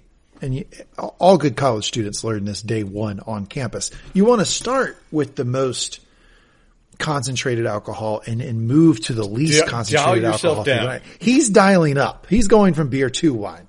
This is a man who's searching for oblivion. He's not searching for a different way to spend the evening. He's searching for a way to end it. Yeah.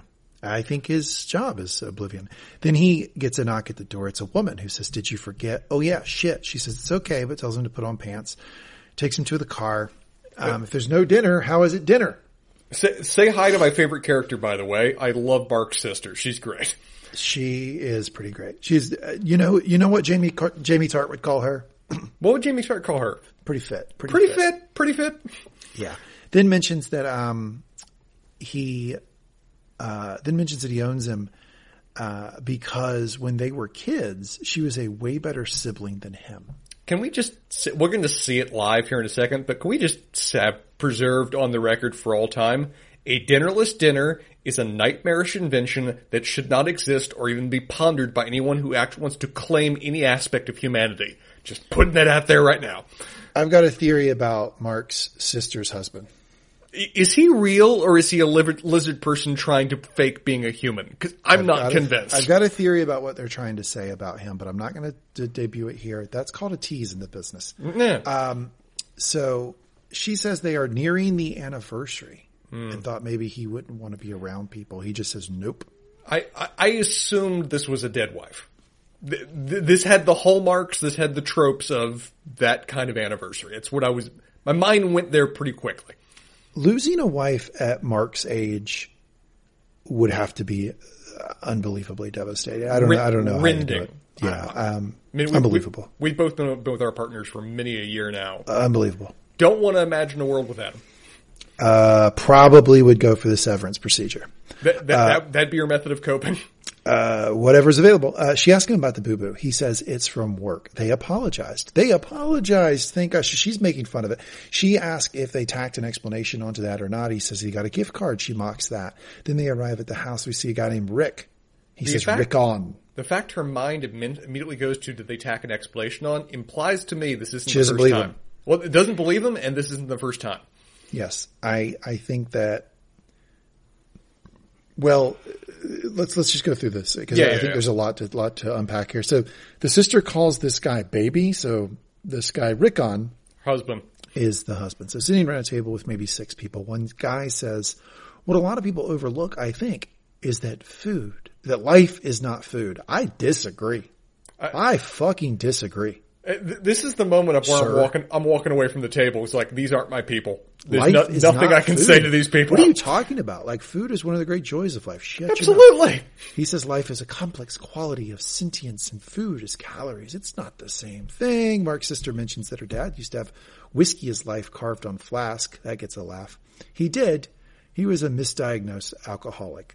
Notice the camera pans to Mark when that is said. I don't know if you know that. Yeah, it did. When the phrase misdiagnosed alcoholic pans right to Mark. Someone then asked Mark, as he is a former history professor, what he thinks of all this. For your take on all this, the food v life of it. He says he's not sure. He mostly taught World War I. Specialist. That does imply a certain degree of college professor kind of thing that he could focus on just a single topic. I think it's definitely a college professor. I think, yeah. And then the guy talking. says that even your bougie little high school probably didn't have specific World War I history classes, did they? Well, we had 35 professors in a day, so there was an element of specializing, I must say. Then the guy talking says that he read an article about the comparative level of violence in war, and in it the guy said that people actually called it the Great War. Apparently it would have been a faux pas to call it World War I. Okay, this is just like... these Great people, conversation, huh? Well, these people were trying to come across as intellectual, but both my girlfriend and I, Bridget, just turned to each other at the same time and said, this is page 1 history. This is not a deep read.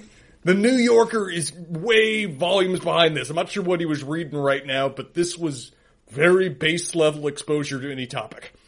Can you tell me your theory now? Nope, not yet. Mark then says no one would have called it World War I because World War II hadn't happened yet. Yeah. Everyone gives him a polite response. That's a very old joke.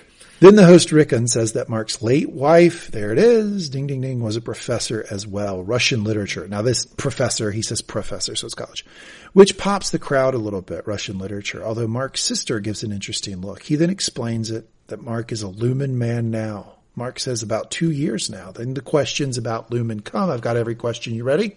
Go on. 1, do you design the medicines? No. Yeah, but what a question. That's telling us a little bit about Lumen, what Lumen is. They're very pharmaceutical from what descriptions we get here. I thought Lumen was more on the tech side of things. Mm-hmm. They began in the 1800s. Topical solves. They've been involved in pharmaceuticals for a long damn time. For what don't they make?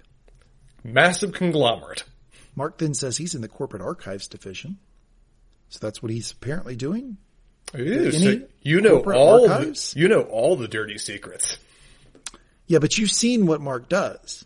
That's corporate archives? That's what they're telling him it is. That's what they told the Audis what he's doing. I don't think he has any clue what he's actually doing. Rickon says that Mark's work is sensitive enough so as to require the severance procedure, which everyone gets super quiet about. That which is interesting. That's the byline. That is the marketing point that you have to be severed because there's corporate details that we can't have getting out. I think that's bullshit, but that's... Well, clearly you saw the job. I don't think the show is hiding that it's bullshit because we saw the job. Right. The job is basically do a shitty version of Minesweeper 8 hours a day. One could possibly interpret that as some element of hiding evidence, but I don't think it is. Not in any way they would even understand what they're doing, it appears. No, it looks like nonsense to us in episode 1. It looks like nothing. It is moving widgets. Wow, that's something, isn't it? Mark's sister says it's also something that I think is his choice to tell people or not. So here's what we're learning. She's castigating her husband a bit there. Yeah. Here's what we're learning about the severance procedure is that people who have undergone it are viewed fundamentally different from the rest of society. And that even bringing it up has such a stigma that Mark's sister thinks that he should only be the one to tell people. It has that kind of stigma attached to it. And whether you think it's real or not, Rickon at least expresses in this moment profound regrets and asks for forgiveness. Anyway. It seems performative as all hell. I got something to say about Rickon here in a little while. I keep teasing it. Rickon's my least favorite character on the show, like bar none at this point. Says he doesn't care. Another guest says, well, I think it's fascinating. She wishes she could do it. I'd just always be thinking about, the other one. And I think this is something that if, in this world, if you did do the severance procedure and then you chose to talk to non-severed people about it, I do think you'd get these inane comments. Yes. That don't make any sense when you actually put yourself in the position of having gone through this. Like I would always be, thinking about the other one. No, I don't think you would. Like that's the whole fucking point. Right. The whole point is to have that level of division. I don't think Mark thinks about his innie at any point. I think Mark's only thought about his innie in this entire episode was when Petey made him think about it. Or maybe the boo-boo on his head. It seemed like he was almost pointedly not thinking about that later with his sister. Yeah, maybe. I mean, I thought maybe just initially it might have crossed his mind like a little flash of what happened during the day, but that's it. I mean, he clearly doesn't think about what happens inside Lumen when he's outside. And he clearly does not want to be viewed differently than everyone else because of this response. He says, well, there is no other one. It's me. I do the job. So he's trying to squash this concept that there are two of him, although there are. He's uncomfortable. And I think he wants to do that because he doesn't want to seem different than the rest of the group, right? Because this is a commitment to normalize the severance procedure. Well, there is no other one. It's me. I do the job. She says she doesn't understand the visceral element. What does it feel like? The talkative guy says it's simple. The memories are bifurcated. So when you're not at work, you have no recollection of what it is you do there. Did I get that right, Mark? She says you walk in at 9 a.m. and suddenly it's 5 and you're leaving. Mark tries to explain the staggering, but this confuses people. They stagger you? I love that Mark is like caught up on like, well, no, we don't leave at 5. We leave at 5:15, as if that's the most important part of this story. Like that's the detail he really needs to convey. No. They stagger us. I leave at 5:15. Most important factor. What she's thinking, what she's concerned about is that you walk in at 9 and whoop up and you turn around and it's 5. That's what she's freaking out about. Nay, 5:15. Like when you're at work, you can't access outside memories. So in effect, that version of you's trapped in there. I mean, I'm not trapped, but what? Says Mark. Mark says he's curious. What were you going to say? What were you going to say? This sets Mark off. Mark's no longer trying to be polite after that line. Yeah. I'm not trapped because he says you're not trapped, but, and Mark's like, but what? What do you mean? And then we get this line, potential line of the episode. So I suppose we know where you fall on the congressional goings-ons. I don't know what that means, but I'm intrigued. I think I do. It has nothing to do with later episodes. Well, there have been active congressional hearings on the idea of severance. Not too surprising. The ethical viability of it. Like, is this something that should even be doing? Like, I think if a corporation instituted this, I damn hope Congress would pick it up. I pray to God they would pick it up and say, let's look at this. This is fucking crazy. Rickon says maybe we were missing the point here. Congress is going to do it all their pages here shortly. Now, this is your guy Rickon here who says this. My guy? We're making Rickon my guy. The point is that Mark made a decision, and that decision was controversial, ethically, socially, morally, scientifically. But I stand behind you without reservation. Look at the virtue signaling from our guy Rickon. At which point are you kicking your partner when they're halfway through that speech? She probably has a numb foot. She's got to kick this guy. I mean, this guy's cut. Mark says, thank you. That is very sweet. Rickon says, normally he'd say, dig in, but there's no food there. And he goes on to talk about how the lack of food has already allowed him to go to a much deeper level, which Spencer does not appreciate. I am perfectly capable of having conversation and eating at the same time. Are you? Yeah. The kind of conversation I want to actually have, sure. With Rickon, yeah, absolutely, yeah. I am stuffing my face to cope with that man's company. Cut to Mark and his sister in the kitchen, and she is asking Mark, if I give you $3,000, will you forgive me? No, sorry. My sister, and I love you, but this is never going to be forgotten. This will be mocked forever. She says, well, because your child is innocent of tonight's atrocities, I'll wait until after it's born to murder you, so now we know she's pregnant. She gives him a sandwich. Mark takes a sip from a flask before he eats. Now I'll tell you. That's some alcoholism right there. I've been around some drinkers, but a lot of really heavy drinkers in my lifetime. And I will say that anybody who can take the shot of whiskey or whatever, the shot of straight liquor, and then start eating immediately after that is someone who drinks all through the day. Mm-hmm. That is an all through the day drinker to be able to do that. Normal drinkers would find that repulsive. They take a shot and the last thing they'd want to think about is food for 5-10 minutes, right? No delay here. It's immediate from shot to sandwich. Yeah. So anyway, she asks him about his therapy and Mark doesn't answer. She goes, you aren't going? Mark says, the work thing has helped. Mm-hmm. She says, well, Mark, I'm proud of you for taking the job. She says. The work thing has not helped Audi, not to any degree. Well, I feel like she's speaking for you. She says, look, Mark, I'm proud of you for taking the job. She would have been. I just feel like forgetting about her for 8 hours a day isn't the same thing as healing. I couldn't agree more. Yeah, me too. She asks him if he wants to crash there. Mark says no. Your house smells like pregnancy. She says, yeah. I'm just not grasping the visceral element of it. So making fun of the guest there. She tells Mark he is definitely staying there that evening. Well, cut to Rickon. Let's discuss the handmade bed sheets and 3 beds, please. Yeah, Rickon's telling him that he's handmade the sheets for the kids and the pajamas were made on a Baltic hand loom, so you'll sleep well. Mark says he doesn't understand the 3 beds. Rickon's colleagues told us that switching out the beds as the child grows can wound the child. He throws in irreparable. Spencer, when they changed out your bed as a kid, it wounds you? I don't think they ever changed out my bed. I've had the same bed in my room since I was 3. Interesting. But if you would provide said bed with provide said kid with all of its beds at birth, you would allow it to progress across the room at its own rate. So, all right, I'll debut my theory. I think. Yeah, go ahead. I think that this show is telling us that the conclusion or the natural extension of certain kinds of liberalism in this country will end up being completely insane and insufferable. That's what I think. I couldn't interpret this as anything other than mockery. I could not take any aspect of this seriously. This is a world where they are in this fictional world, they are pushing things to its natural conclusion. Mm-hmm. You know, like if corporations truly control everything and like control the person, if corporations control you as a person, what could they do? They're taking it to its natural extension, this idea of the severance procedure, right? I think they are showing us like there are certain types of liberals that exist, and I don't think the show is shying away from the fact they're liberals. The natural extension, the natural evolution of that is this fucking Rickon asshole. Like there is a point that comes with certain liberalism where they just become the type of guy who believes that you need to have 3 beds because the kid has to progress across the room in order not to be wounded. It is notable to me, and I'm not sure what this says about me, that throughout this entire episode, and seeing many just straight up weird things that have no grounding in any aspect of reality I understand, it is this guy and his friends that took me most out of the human experience.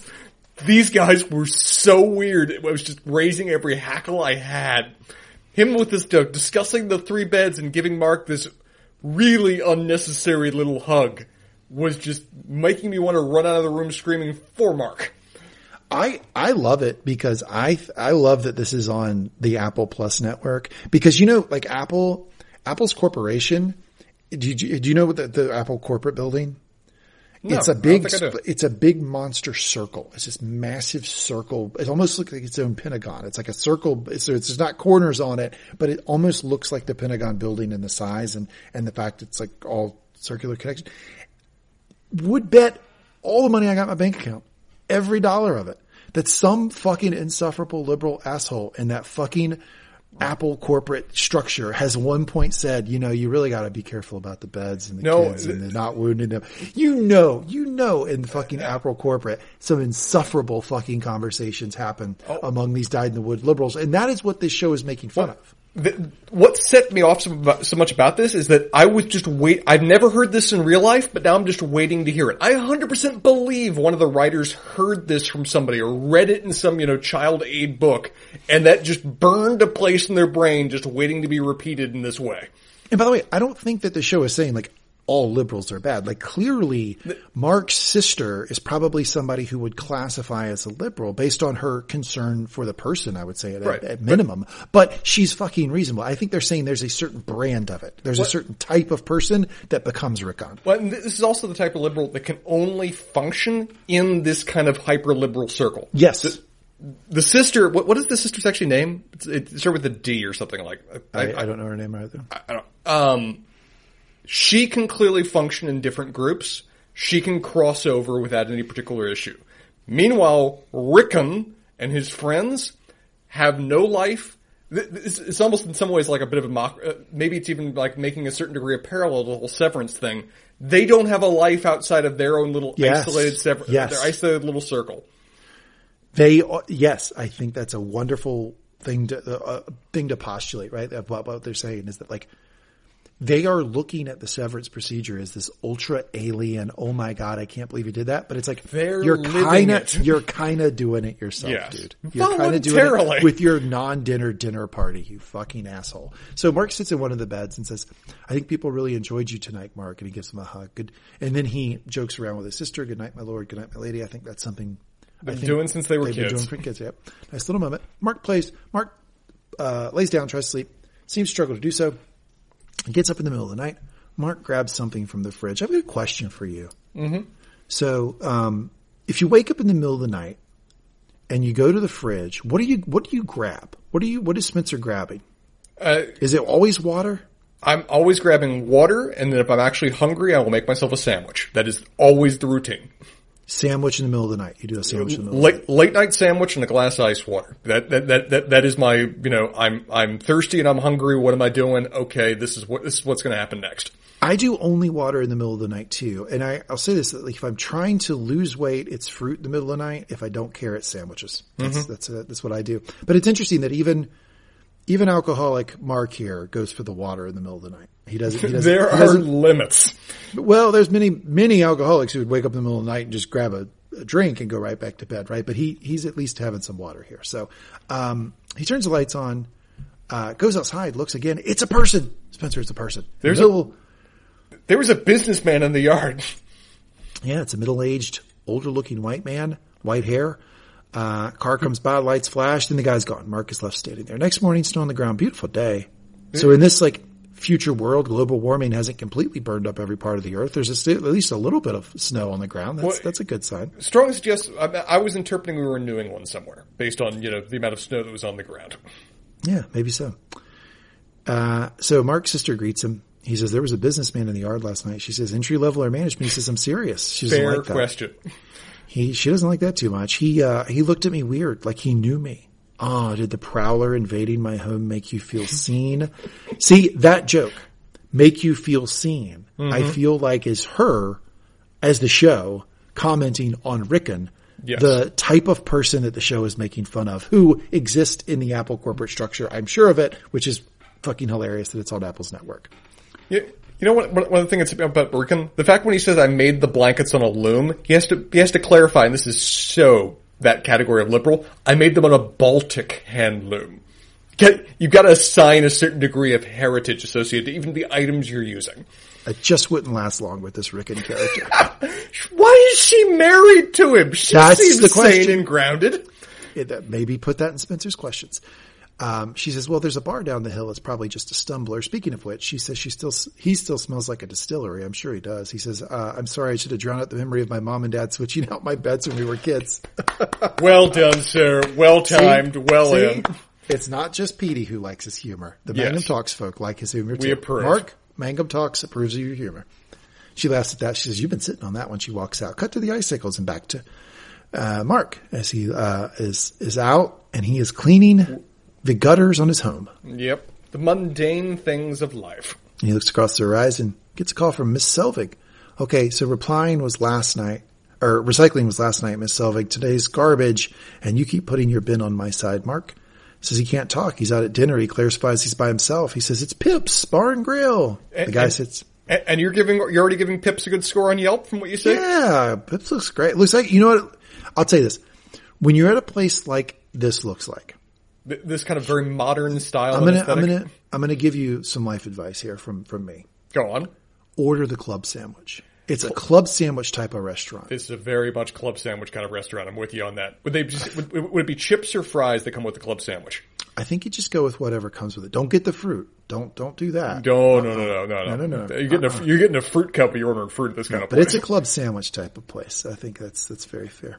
So the guy sits down across from him and says, hang up quickly. Mark tells Miss Selvig the food is there and he has to go. He hangs up.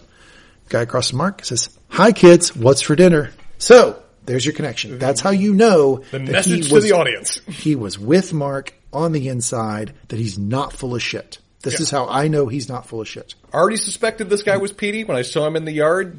This proved it 100% in my mind. Hi Petey, nice to meet you. Sorry, you won't get that reference. Mark asks if he's followed him. Says, your voice is different here. Worse. That goes to what Spencer was talking about. How this guy almost seems to change between his inning and his outing. He looks worse. He sounds worse. He seems beaten down on the outside. Inside, perks up. Different type of intonation in his voice. 100%. Petey. My name is Petey. I'm from work. Mark says that's not plausible. Everyone from my work department is. Petey finishes the sentence. Severed. I was. Ah! Head explodes. Mark's fighting this one already. What? It's permanent. It's permanent. It's like, bypassing the implant that already doesn't match the description we heard about it being like, a surgical severing kind of thing. We thought it was a biological type change in the brain. Instead, it seems like a implant. I was thinking it was some kind of almost like lobotomy, where they're just severing parts of the brain. Like, but no, it's an implant. That is a very interesting distinction, and the fact that they can be adjusted is, again, nothing what we're hearing from Lumen fits. We can't trust the omnipresent corporation? Look at that. And the implant would make sense if you're talking about there's this threshold where it flips over. The scanner in the elevator, yeah. There's a scanner type thing, exactly. So Mark doesn't know what to do with that awkward silence. Petey doesn't look so good. Mark says, so what, you were unhappy at work, and instead of lodging a complaint, you and Petey says, no, I tried that. So did you. So did you. Mark says, so you've unsevered, and now you what? Think they're after you or something? Petey just looks at him and says, Yeah. No joking, no sarcasm, just yes, that's it. We get another name that I don't think we've heard otherwise before. They being Grainer? Did I write that down right? Or Grainer or something like Grainer, that? Grainer. Who's probably out here right now. What? What is going on? We know him. We don't like him. I like that Petey's taking the time to try to bring him along and say, you liked me, you didn't like this guy, like, trust me. Like, I know that, like, Mark can't trust him right now, but he's at least extending that olive branch. Like, he understands that Mark's not going to understand all these things. Petey's doing this very well. If I was in Mark's shoes, he's leading me very effectively, but there's a capstone line later that just sells me on, okay, I can believe everything this man says, just based on how he just said that one line. Petey hands him a card, says, nothing down there is what they say. If something happens to me, the things I know need to stay known. I'd prefer it be by a friend. Petey gets up and leaves. Mark says, so we're friends? Petey says, I'm your best friend. You're my very good friend. That line sold me. That line would have sold me in the moment, is that it would have been so easy to just say, yes, we're best friends. The fact that he made the effort to make that kind of just clarification is like, okay, I've got a feel of this being authentic now. That does feel weirdly specific. Yes. That is a weird, if this is purely a lie, that seems an unnecessary diversion away from what would be an easier narrative. Yep. So, Petey leaves Pips. Mark is left there in a booth alone. With a card. He has his card. Mark gets in the car. He pulls out the card, opens it. It says, happy birthday, niece. Mark, sorry about the card. Had to grab something. I know it's not appropriate, although I'm sure you'd be a really fucking awesome niece. I like that line. Potentially line of the episode here. We used to wonder what kind of men we were on the outside, what choices we had made and why. I used to think it would take a monster to put someone in a place like that office, especially if the person was himself. But we're not monsters, Mark. Not real ones. If you don't want to know what's going on down there, I won't force it. But if you do, there's an address on the back of this card. Go alone, and you'll find the beginning of a very long answer. And there is an address on the back of the card. There is. We see Mark get out of the car. He takes his trash to the sidewalk. Mark, is that you? There it is. Did you know right then? Yep. I didn't even necessarily process the voice, but just the moment that we say, oh, we're going to meet this person, it's his boss. Just like clicked. It's like, that would be a wonderful narrative decision if that was the case. She says, will you color me embarrassed for the mix up with the bins? How was dinner? Mark says, fine. Just tired. My mother was a Catholic. There you go. Not consistent. No, but another story about her mother. So yes. Whoever this is, unless it's all bullshit, also remembers her mother. Yes. And from the face we get of her here in a second, I'm pretty fully convinced this woman is not severed. She used to say it takes the saints 8 hours to bless a sleeping child. I hope you weren't rushing the saints. Mark, you're good people.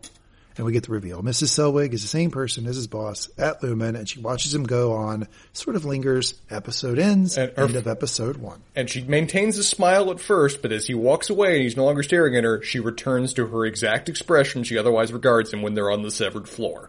This woman is aware of this guy's existence in both realms. And she's, for some reason, telling different stories about her mom. Atheist inside, Catholic outside. Maybe it's a certain element of test to see whether he's picking up on the differences. So there you go. Recap. That's the end of the recap. Episode 1. Heck of a first episode. Heck of a first episode, Spencer says. All right, Spencer. You want to do some best lines of the episode? I'm ready if you are. Sure. I've got some nominees this week. I actually did my homework. Let's go through a list. Round robin style.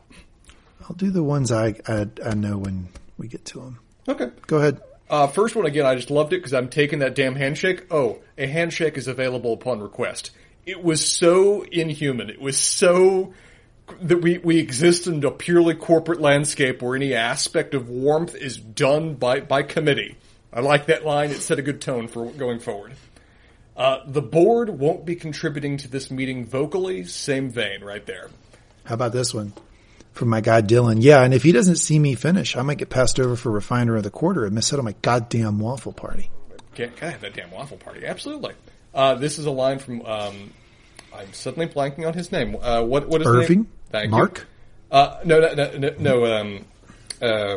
wrote it down here. Mr. Milchick. Milchick. Where he says, I know you and Petey were close. No, sorry, this is actually Mervyn. I know you and Petey were close. He was the only one who really appreciated your humor. Yeah, because Milchick also talks about their relationship. That you were my favorite work friendship, yes. Mm-hmm, yep. From Mark when he's talking to Hilly. Okay, my name's Mark, and so a few years back, I woke up on this table, in this room, and a disembodied voice asked me 19 times who I was, and when I realized I couldn't answer, I told the voice that I would find and kill him. Don't know why I said that. I mean, I was scared too. Hilly, did you kill the voice? No. The voice's name was Petey, and he became my best friend. So look, there's a life to be had here, Hilly.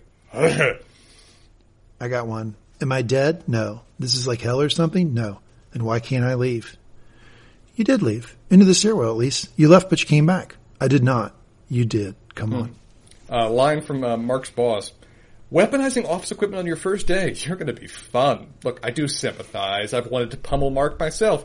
But I'm his employer, and he is your department chief. So we'll both have to be strong. The good news is, there's only one part left of your orientation, which Mark can't possibly derail. A video. I think every question about Lumen at the dinner party. Do you design the medicines? I thought Lumen was more on the tech side of things. They began in the 1800s, topical salves. What don't they make? Line that you already read, so I won't repeat it, but the line from the boss about the mom being an atheist, about, the good news and the bad news. Interesting line. It feels like that was very much a, let's go lean briefly into the philosophy of the show kind of thing. Line from the sister. I'm proud of you for taking that job. I really am. And I think that she would have been too. I know she would have been. I just feel like forgetting about her for 8 hours a day isn't the same thing as healing. I agree, sir. Keep going. I'm sorry. I just had to drown out the memory of mom and dad switching out my beds when we were kids. Funny ass line. Well done. Good line, Mark. I get your humor too. Not just Petey. Petey, nothing down there is what they say. If something happens to me, the things I know need to stay known. I'd prefer it be by a friend. So we're friends? I'm your best friend, and you're my very good friend. And then also, you read it, but Petey's whole card at the end, a lot of good stuff to be put there. All right. So, best line of dialogue from the week for Severance Episode 1 is... I'm proud of you. She would have been. I just feel like forgetting about her for 8 hours a day isn't the same thing as healing. That was my favorite line. I'm glad you picked that one. Yeah, and if I had to do a honorable mention this week, it would be, so I guess we know where you fall with the congressional goings-ons. Because I feel like that's so loaded, and it opens the door. Because I think purposefully, our world from the show is focused on this office. It's focused on what's going on in the offices. The details of it, very specific details about like what they're reading from, which binder, and how the office equipment is set up. All this stuff, all that's very important. But you get these tiny little windows into what's going on here is being talked about by the rest of the fucking world. Like, it's a big deal, the severed procedure and what Lumen is doing. Congress is holding hearings on it. This is not operating in a vacuum. This is not hidden by shadows in any way. This is part of the world and part of the world's knowledge. And they want you to spin out. They want you to wonder, like, is it on TV? Like, are the news talking about it? Like, what do people think about it? Are the people who are severed, are they ostracized in some way? Is that why they all live in this potentially same little area that Lumen maybe creates? I mean, what is Congress talking about? Are they trying to outlaw? So many questions that come up just from that one line. Did Lumen invent this? Or is this something they've just now used as part of their operations? Is this something that exists elsewhere in the world? Are, various dictators out there now using this against their own people? I don't know. I think the idea that we know that they were founded on topical salves, which, by the way, were bullshit, which was like snake oil. Oh, you don't want arsenic on your skin, sir? That Lumen Industries started as literal snake oil salesmen, I think is really, really important. Mm-hmm. All right, Employee of the Week. Who are we going to award? My nominee, if you would bear it, Mr. Milchick. Whoa. Mr. Milchick is wearing so many hats in this office, and from what we've seen, he's the only guy that's actually happy to be there. He enjoys his coworkers. He enjoys watching their relationships. He wants them to be happy. And he's the one that really makes all their other jobs possible. Mr. Milchick is truly the man that makes this office run. I disagree. I think Mark is happy to be there. Mark seems happy. We've heard from Petey that Mark was filing formal complaints. Is that the action of a happy employee? I don't know. We don't know what he's filing formal complaints about, although I think Petey might tell us. I'm going to go with Mark. Mark gets promoted. He gets injured. He gets promoted. And he has to onboard somebody who is a fucking kind of difficult to deal with person. I think Mark does a bang up job for his first day as manager of this particular department. Shout out Mark. He gets my nominee. Your Mark misses the prologue when he's delivering the intro seminar.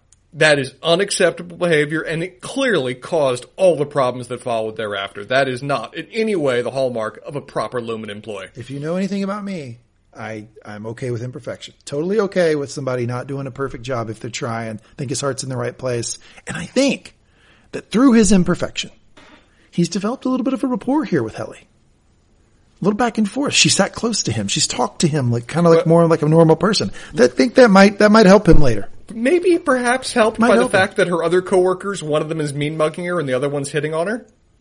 Do you think Irv's hitting on her? Yeah, I think Irv's initial comment of, oh, she looks nice when she's laid out on the table, Irv may be a bit of an issue. Okay. Hold on to that. We'll talk about that later. All right. I think we're done with the formal segments for Moi. I am going to kick back here in my Lumen branded reclining chair, and I'm going to listen to Spencer's questions of the week. Are you going to answer them when I ask them?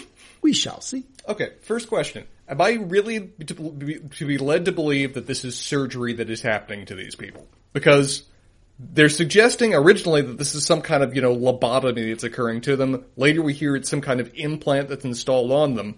But from Helly's description, there's a 2-hour separation that's happening between that video and her waking up on that table?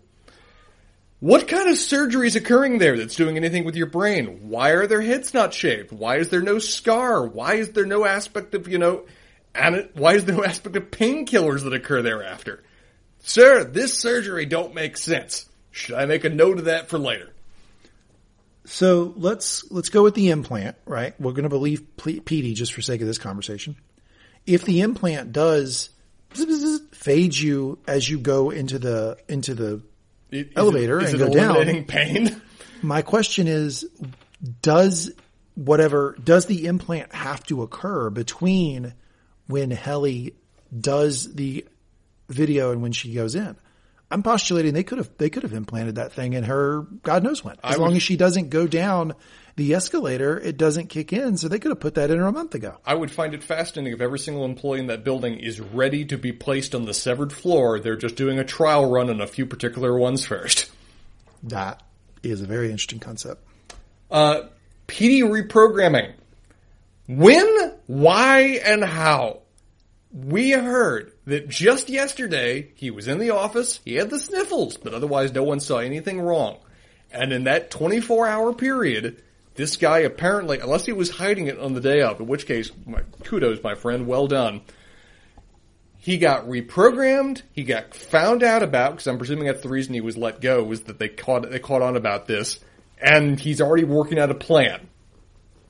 That is an impressive degree of achievement if my timeline is correct, but I'm leaning towards he's actually had this done for a bit of time and was hiding the fact that he'd had it done.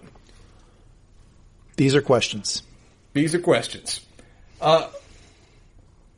work they are doing, again, what we're being told on the surface is that this is sensitive enough as to require the severance procedure. Bullshit from what we see of it. As you said, I don't think they're trying to hide this too much. This doesn't seem like work. Seems like something that, you could very successfully train monkeys to do and they'd enjoy doing it for the proper incentives. You know what? I don't really love that, cause monkeys can do really complicated things. I mean, especially if you're talking about great apes. I mean, they have extremely complex social hierarchies and societies. We shouldn't use them. How about lab rat? Could we do lab rat? We could do lab rats. Let's do one for a friend. Otters. Trained otters could do this. That is a great one because they actually have fingers and the little opposable digits and all that. Yeah, otters it is because you could train a chimpanzee to do highly complex things. Absolutely. And probably could train otters to do more advanced to this, but somehow this is the job that is sensitive enough as to require the severance procedure. I don't buy it for an instant. And I find it very curious that the characters in the innies don't. We've not seen them yet question the nature of their work. They seem like they're thinking that there are important projects that they're doing that have to be released at certain times. I'll be curious to spend more time with them to see whether there's any degree of analysis of, this is kind of bullshit, right? Like, do they have any context about the world to which I don't know to have that to come to that conclusion that it's bullshit? Because that would require understanding what, I don't know, a point of comparison, perspective, a point of comparison, what actually could be beneficial to a company like this, right? I don't know what knowledge they have inside or out. I only know what they don't have. And I've only got very limited examples in that regard. I'm convinced that this is an experiment. That this is not real. This is a trial run. They're being watched at all times. They're being monitored for various things inside and outside the office. This is very much meant to be a testing group to assess the severance procedure. That's my current theory I'm sticking with. These are questions. You already kind of suggested that the severance procedure may have been around for a while, given Irving's kind of description of it, which I find interesting. Because he's not talking about like this, his description of, back in the old days seems like, more than like a decade ago, kind of the old days, which is interesting if that is indeed how long the severance procedure has been around, and he's been a part of that experiment. If I'm correct about that. Also questions. Who and who is not severed? I'm pretty convinced Mr. Milchick and Mrs. Coble are not. Miss Coble are not, based on the evidence we've received so far. Mr. Milchick's very experimenter kind of comments. Mrs. Coble's sharing stories better. That was interesting there. That was almost, I'll find it interesting to see whether Mark thinks about that one later, or whether they know that people like Mr. Milchick and Mrs. Coble are not severed. Because the fact that she shared a story about her mom with Mark seems like a hell of a telegraphing that, oh yeah, she's got memories from outside this place too. Maybe he straight up knows that she isn't severed, but I don't have any information there yet, because that seems otherwise a hell of a hint to him. We talked about the collapse and return. We don't need to go back into that anymore. Why are they lying about the procedure being reversible? I guess from an experimental standpoint, they truly want the people to be convinced that these are why? You really wondered about that one? I did wonder about that, yeah, in terms of particular reasons. You don't want them trying to reverse it. Yes. You don't want them doing exactly what Petey did. So that seems like a pretty obvious lie. Well, it also seems like it's useful from a mindset standpoint that they need them to be convinced that it is reversible to also make the experience of the two be truly separate. Yeah. That if you ever have an idea of an exit plan, they're not truly separate worlds. Yes. And also of the people that were referred to that I find most interesting, Grainer I expect we're going to find more of if I have the right suspicions about where this show is going to go. He seems like some element of an enforcer. He seems like, the devassor that is, constant, that is seeking to enforce the will of the company where necessary. I'll be curious to see what that means and what that kind of, how much this is like, a Weyland-Yutani kind of unethical at all times in the world and gets away with it kind of corporation or not. And Mr. Grainer and how he operates will reveal a lot on that point. Okay. These are all questions that you have. These are the questions. These are my ponderings. These are my uncertainties. These are the things that will be first and foremost in my very much unsevered brain as I return to this world next week. All right. So there we go. All right. So we have wrapped up our segments. We've wrapped up our recap. Spencer, if you stumbled upon this show, you and I had not discussed it, nobody had reference to you, and you just watched it on your own. TV Guide finding. Would you be intrigued enough to watch episode 2? It has been very hard to wait the week and a half due to delays between me watching it and me not watching the next episode. This is a show I would normally watch all 10 in a heartbeat if I had the means. So I did the thing where I caught it on its 6th week or something. So I was able to binge half the season or a little bit more. And then finish and then had to start waiting week by week. And how hard was that? The week by week waiting just fucking sucked. And the waiting between seasons has just been, I have had to sever myself. I have to have my severance watching in one part of my brain and then my other half of my brain that just doesn't focus on it because I can't wait for the show to come back. I adore it. I think it's fascinating. And it's a especially good show to talk about. So as we get going, as we go through more episodes, more is uncovered through this mystery box storytelling, we will have more and more to discuss, I think. That's my prediction. Looking forward to it, man. I'm excited. I am too. Thank you for doing this with me, Spencer. And thanks everybody for listening. This is a Mangum Talks podcast. If you enjoyed this podcast, you enjoyed listening to Spencer and I talk about television. Do I have something for you? More to Go be to found. MangumTalks.com, and Spencer and I have talked about many, many, many television shows, and we have enjoyed every single one of them. Go to MangumTalks.com to check all that out, or go to your favorite podcast platform. Just type in Mangum Talks. Mangum Talks. You can also check out our social to get updates on stuff that Spencer and I care about or things that we're going to be reviewing or even to engage with us. So I have to talk to a lot of our fans that way. So you can go to Twitter and check us out at Mangum Talks or Facebook.com/Mangum Talks. I respond to every message that we receive. I still can make that claim that I'm still doing that, even though it starts to get untenable at times, but I still do it. Why, Spencer? Podcast professionals. That's right. Thanks everybody for listening. We'll be back with you next week for episode 2 of season 1 of Severance.